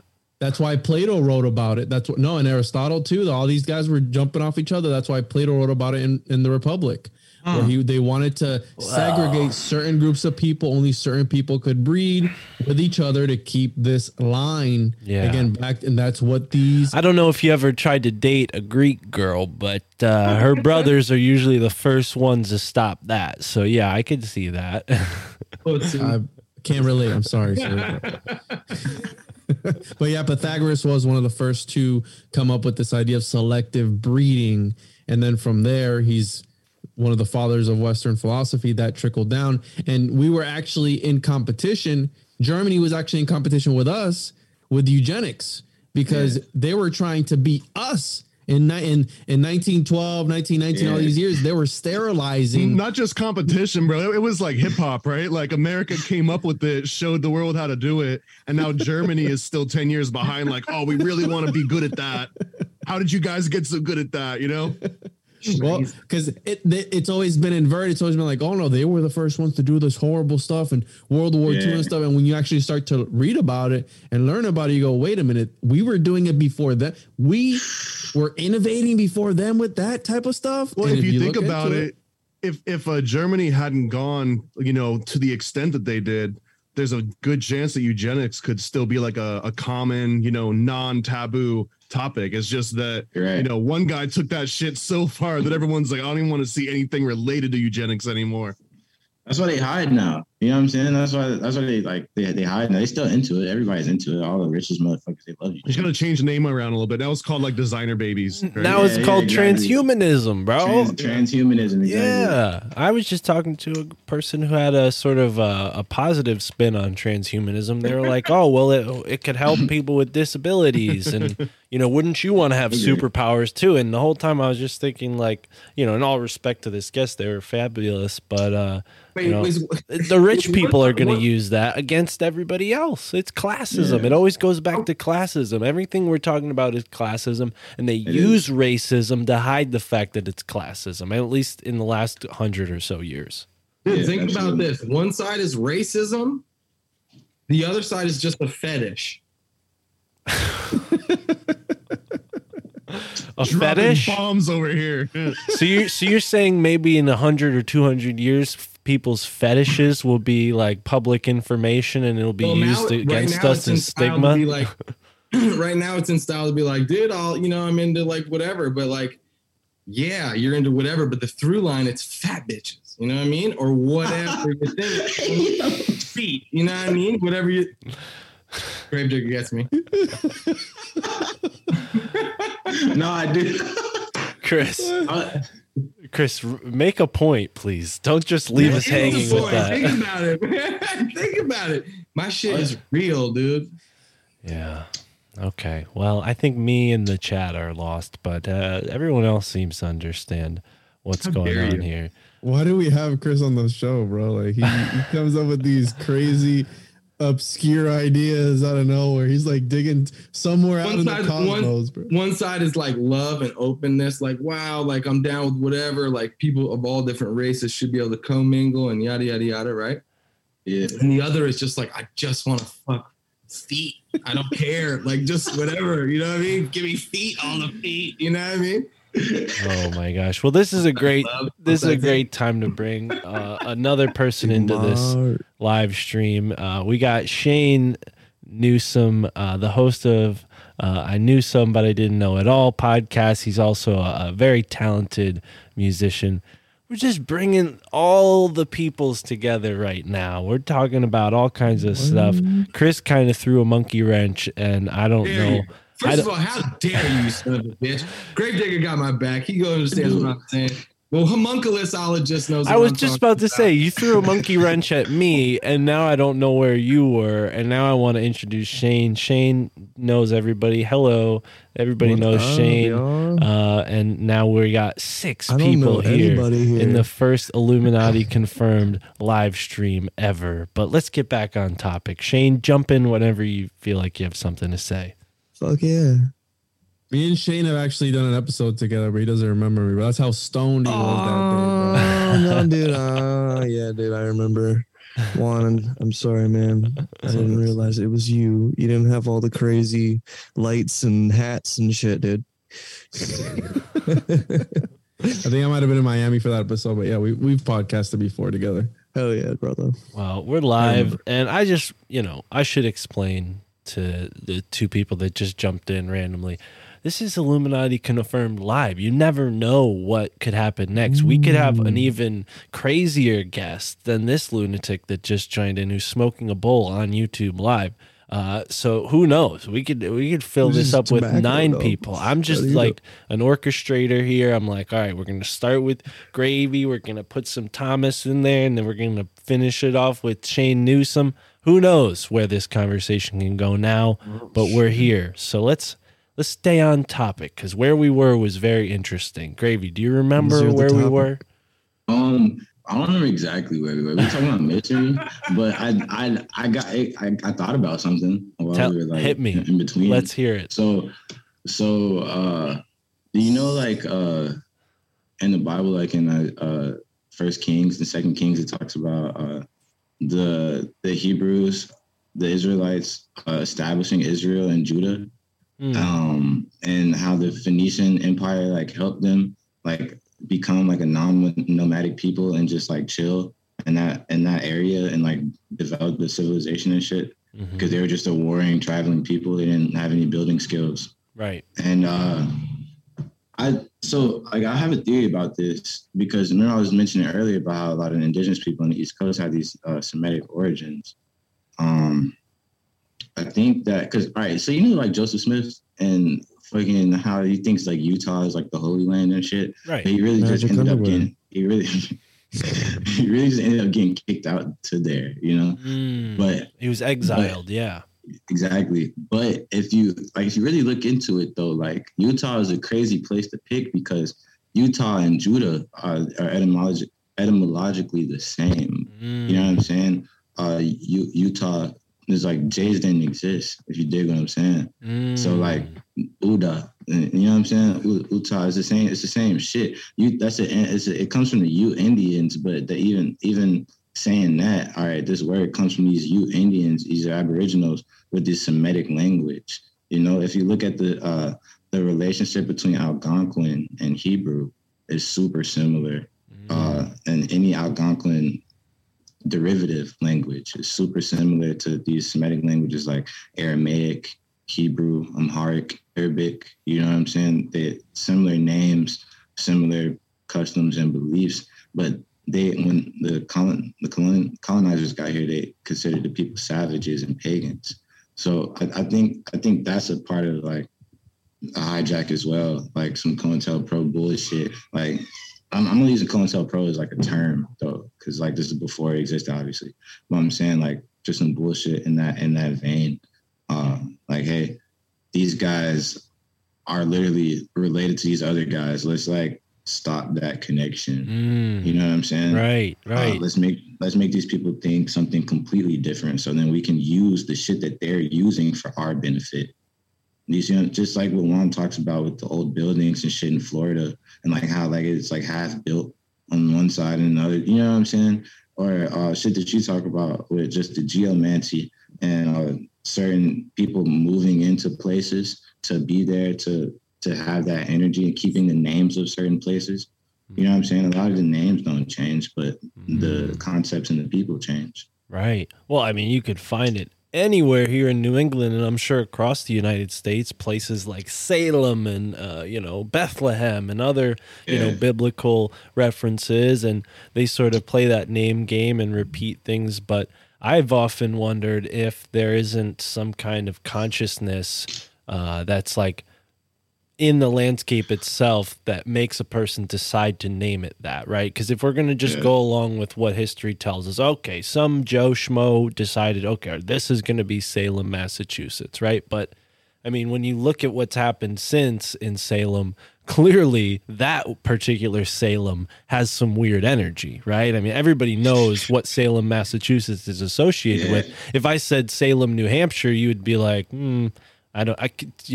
give me something to work with. Yeah, what are they known for? And I'll tell you, not much other than maybe UFOs and bears going through your trash. But dudes who like to fuck feet. Okay, yeah, well, where are we going? Shout out to Juan's podcast, the One-on-One podcast. That's where you can find more of his fetish talk. But You son of a bitch, you give me credit for that shit. I was making a point, but please somebody help me out. I played a metal show in a sushi bar in Salem. In Salem, Mass? Yeah. Oh, okay. Dude, we did a field trip there when we were little kids, dude, from Connecticut. They took the whole third grade there to Salem Village. Oh, yeah. I went too.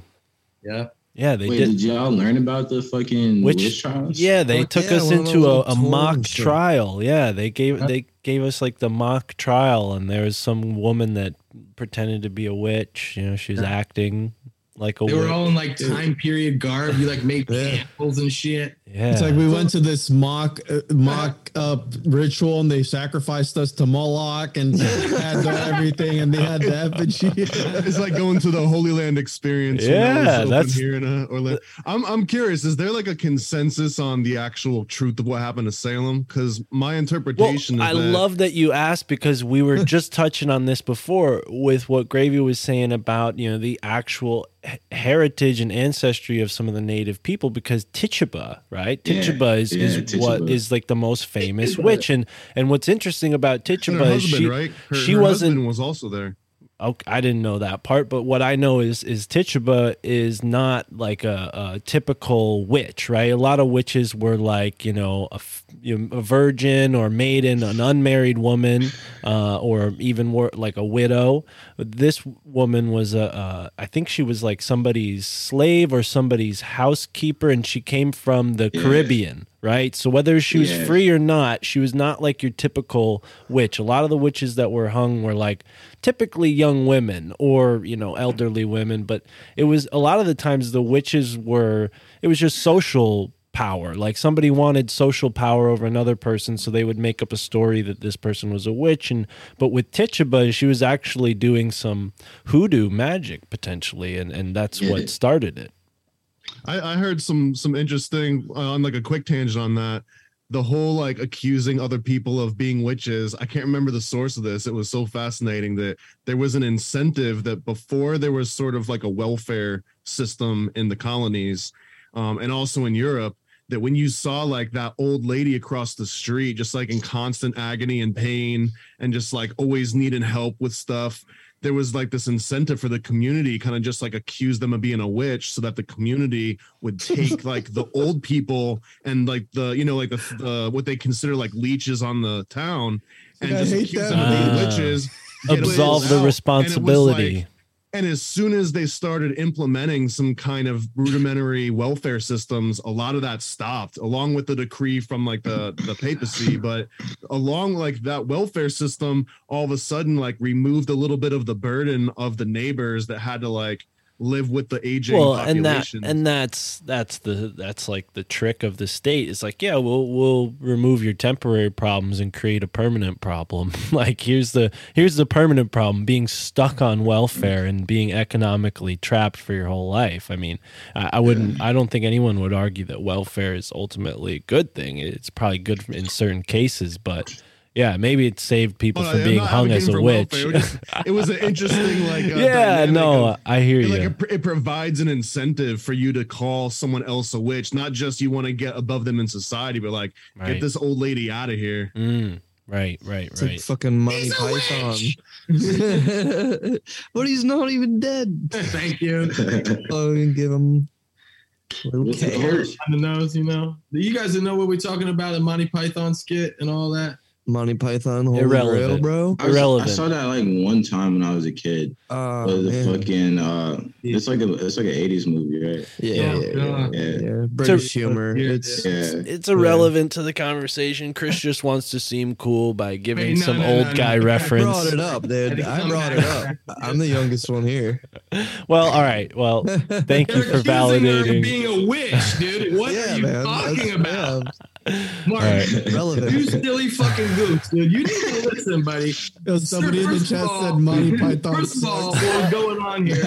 They had ergot fungus. It's a really fucking stupid movie. Shit. Oh, he just said something smart. Okay, enough with the movie references. Enough with the movie references. Thomas asked about this, and Chris just gave another explanation. We should highlight that because Chris is smart. I don't like the movie references generally, but the ergot, apparently that's a theory that, in Massachusetts there was ergot and it was spoiling the bread and everybody was hallucinating, and that's why there was this witch crisis. Yeah. I don't know. That early CIA operation. Yeah, that sounds pre OSS. Sounds fishy to me. I don't know. The Mason. Yeah, I think that's one of those. Have you noticed that whenever we come up with a conspiracy, Thomas always has this weird, almost like sympathetic kind of attitude to whatever is happening? Like MK Ultra, they did this horrible stuff to people. He's like, but did it help advance science? In what sort of way did we? Yeah. Now we're able to. You know what I mean? It's kind of sus. Do you like VR or not, Juan? I mean, you got to give up something to get something, right? Just like any magical formula. Yeah. It's fun. Yeah. That's not the microphone blocking the green screen. That's the green screen absorbing Thomas and pulling him into the matrix. Caressing him. He's just like being caressed by the green screen. Man, my background's real. Dude, the green screen is at the everybody's watching, like taking notes. Like, kill next. Mark. All right. Well, yeah. Thank you. That's how I feel. This show has become Kill Tony. It's become Kill Mark. Everyone's trying to make jokes. Let's get back. And I started it. I'll take the blame. Let's get back to the topic, though, because I feel like we are somewhere. We have a Mason with us. You can guess who if you don't know who it is. And pulling them up and seeing if they're still alive, then they're witch. Yeah. Well, no, not there. I'm talking about before you got here, Shane. We were on some. It's okay. No, it's not your fault. Before I got here, you said that you were on a cool sort of conversation about like unknown parts of America or something, and I had just kind of like kicked right in the middle of that. No, you picked up on that. We're still talking about that. We're talking more about like the hidden history of America throughout this whole show. I love it. Well, I got a vein that kind of riffs on top of Salem and continues from there. I had been working on one of those little chick-chack pamphlets. The one that I really been wanting to work on for a while is about the Satanic Panic, and it traces specifically the American Satanic Panic. And it really did kind of start with Salem was like the big one everyone knows about, but really kind of predates that by maybe a century or so, because a lot of the people coming over, they kind of like everywhere they saw it was, demons and magic. So the second they get off the boat and they see someone that just like a little bit different, wearing like red shoes instead of brown shoes, it's like they're doing witchcraft. That's the devil. Like it was to that level of, because these are Puritans that like literally left their country into the unknown just to get away from someone that didn't meet like every little check mark. And that's still in the fabric of like New England and even East Coast of the sense of humor is like, oh, this person's this. Like now the cancel culture is so sensitive about this kind of stuff, but that's like ingrained in this melting pot kind of area. Well, and that's where Satanic Panic kind of comes from too, right? Wow. And like Salem being like the first big one that's on record, but there were so many that came after that. And I think the last documented witch trial was like in the mid to late 1700s. So it wasn't even that long ago. The guy got let off, but he actually like went to court and had to plead his case that he wasn't a warlock. That's actually crazy.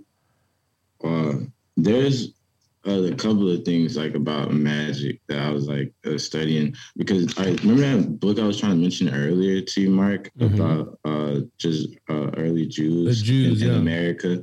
So the book is called Jews and Muslims in British Colonial America. You could just Google that shit. Okay. And basically it talks about the undesirables that I was talking about that got kicked out of their home country, ended up in America. And a lot of Puritans, because mind you, some of these people are Puritans, so-called Black people, and then some other Puritans followed, you know what I'm saying? Just because there's already that culture here. And they got along with a lot of Indians for a good 100 years until this duality idea came. You know what I'm saying? But they were like, the culture was like pervasive in the community. That's why Jamestown is the way it is, and New England is the way it is. You know what I'm saying? Like everybody was cool at first. And that's why a lot of people are even still Christian to this day, or it's like evangelical or Baptist or whatever the fuck. Like it's kind of like second nature. People don't even know why they fucking go to church or why their grandma took them to the church or whatever the fuck, whatever race you are, And then like a lot of Latin people became Catholic forcefully. But that also lines up with their indigenous beliefs, the Catholicism. That's why, like, the voodoo is just a mixture of the Catholicism with the indigenous beliefs. But all they did was align their patron saints from Catholicism with the gods from whatever they believed. But the practices, like the prayerful ways and like the ritual aspects, are super similar because the cultures are all Semitic.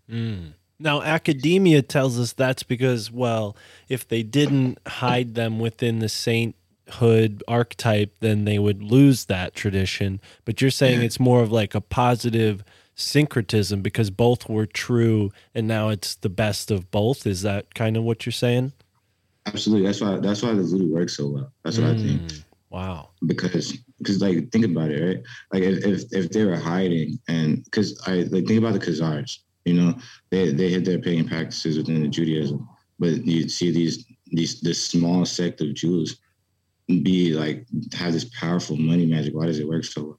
You know what I'm saying? It's because absolutely, I wouldn't say they hid it. You know what I'm saying? Or they because they definitely had to. Well, here's the thing. You have a larger energy body that you're working with if you're practicing within a group of people like Catholicism as opposed to maybe like a unknown religion, right? Because an unknown religion is working off of that energy that them and their immediate following can muster up, right? 10, 15 people.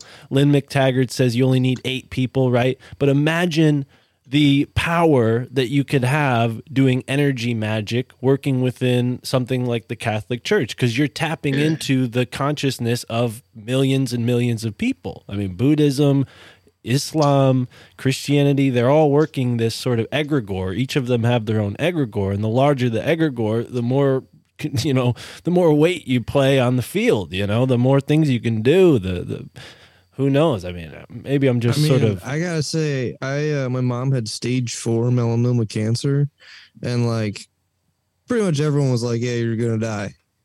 And I mean, they prayed for her at my Catholic church. I don't attend anymore, but I mean, I can't say it didn't help, you know. Yeah, I've seen people be healed, like in real time, by laying on of hands, and I always thought that was crazy as fuck. Yeah, it's like, you know, it's like because sometimes you see this shit on fake, like it's fake with the TV evangelists and shit, and let's just get up and start running. Like this person who wasn't blind is obviously an actor, and now they're not blind anymore. But like as a kid, I used to go to these really like super small churches, like super religious churches. I grew up in Petersburg, Virginia. I don't know if you know where that is, but yeah, it's like a really, really small town, country ass place.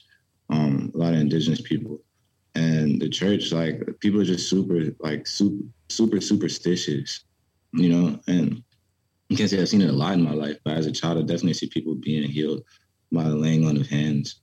I always thought that was crazy as fuck.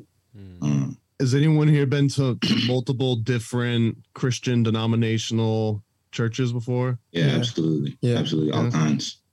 I was a part of a cult, the International Church of Christ.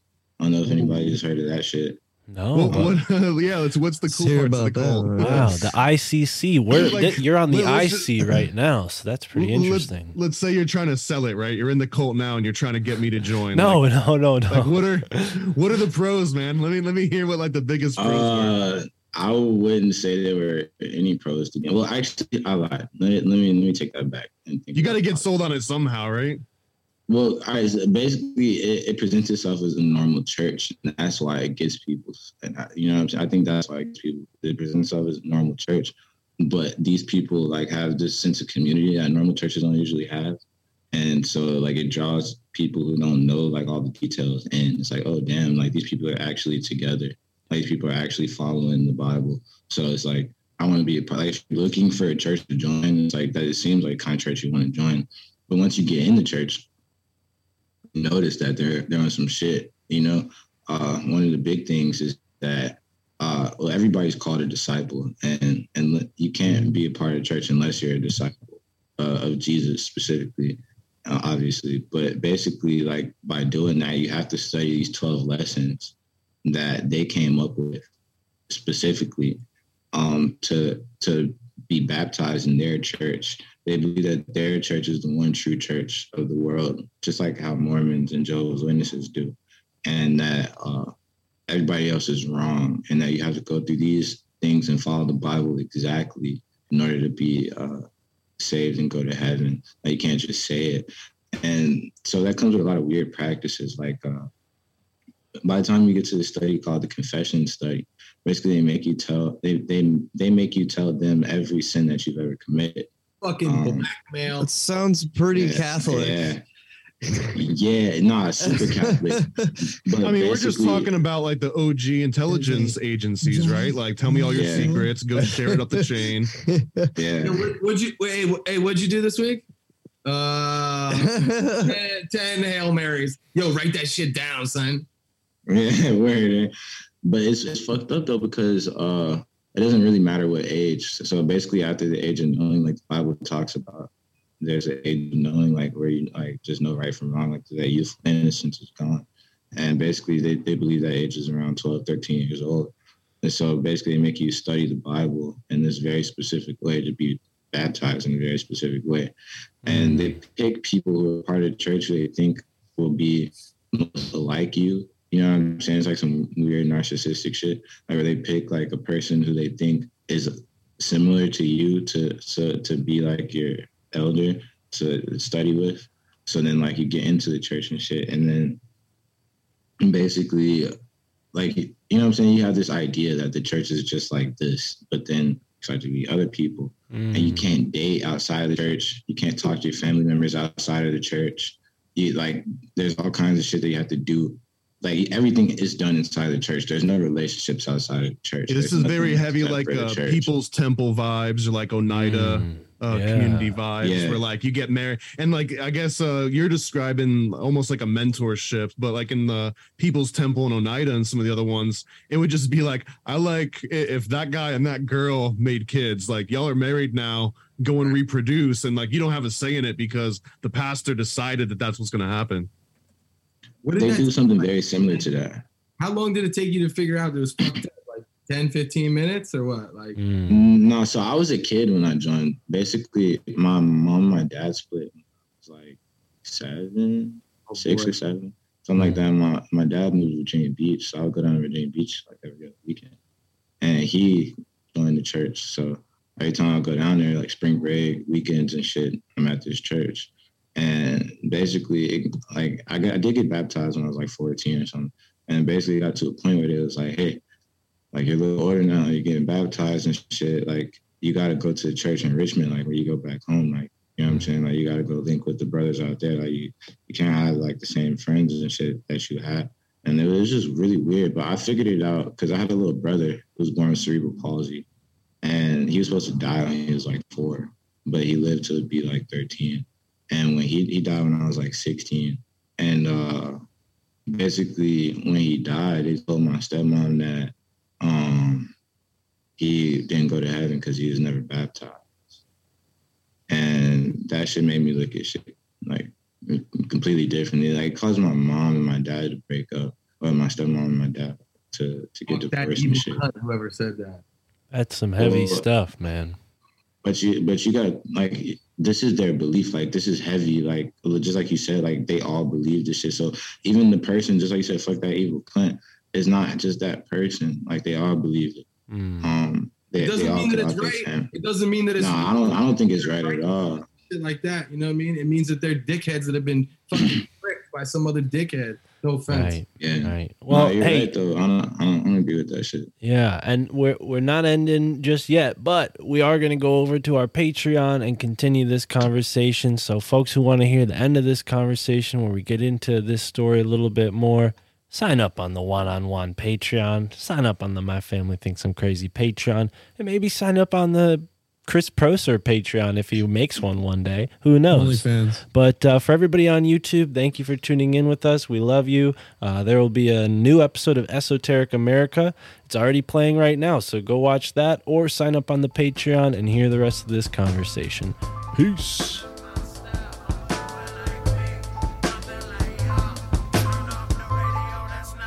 Now this is far from a sitcom, romantic comedy. Find honesty, the best policy. That's how it's gotta be. Everybody's getting at something. Don't follow me.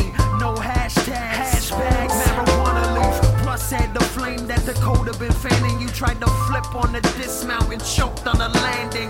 Looking for a discount. A cheap understanding. Got a beef with the branding. Cheap free for branding. Backpack super. but it's a family thing. And you're the goof for your group, call him Chandler Bing. Can't handle a thing, lost a gram in your grand dam and complain. And then he walked home in the rain. I find it overly strange you crossed over and changed. When your shows are like your sex like nobody can. Tuck your city silver chain, still paying in change.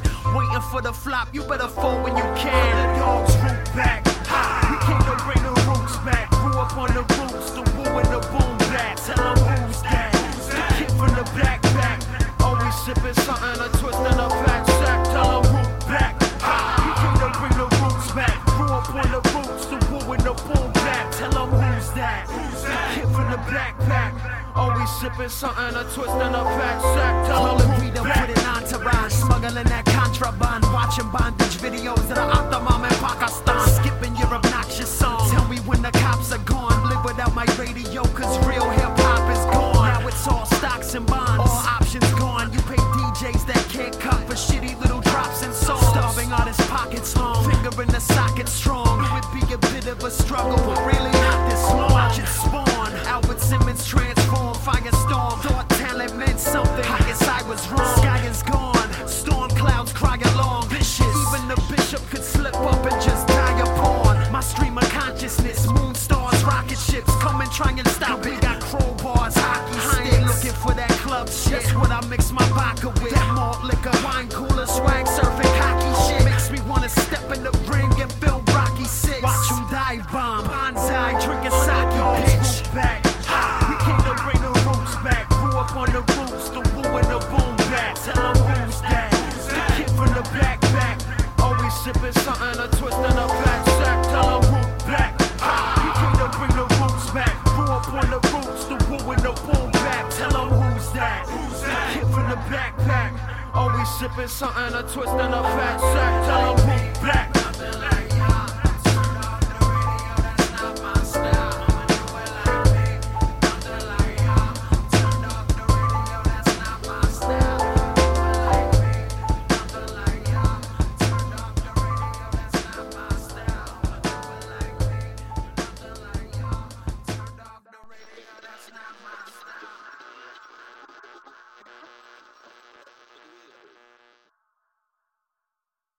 What's so special about Hero Bread's soft, fluffy, and delicious breads, buns, and tortillas?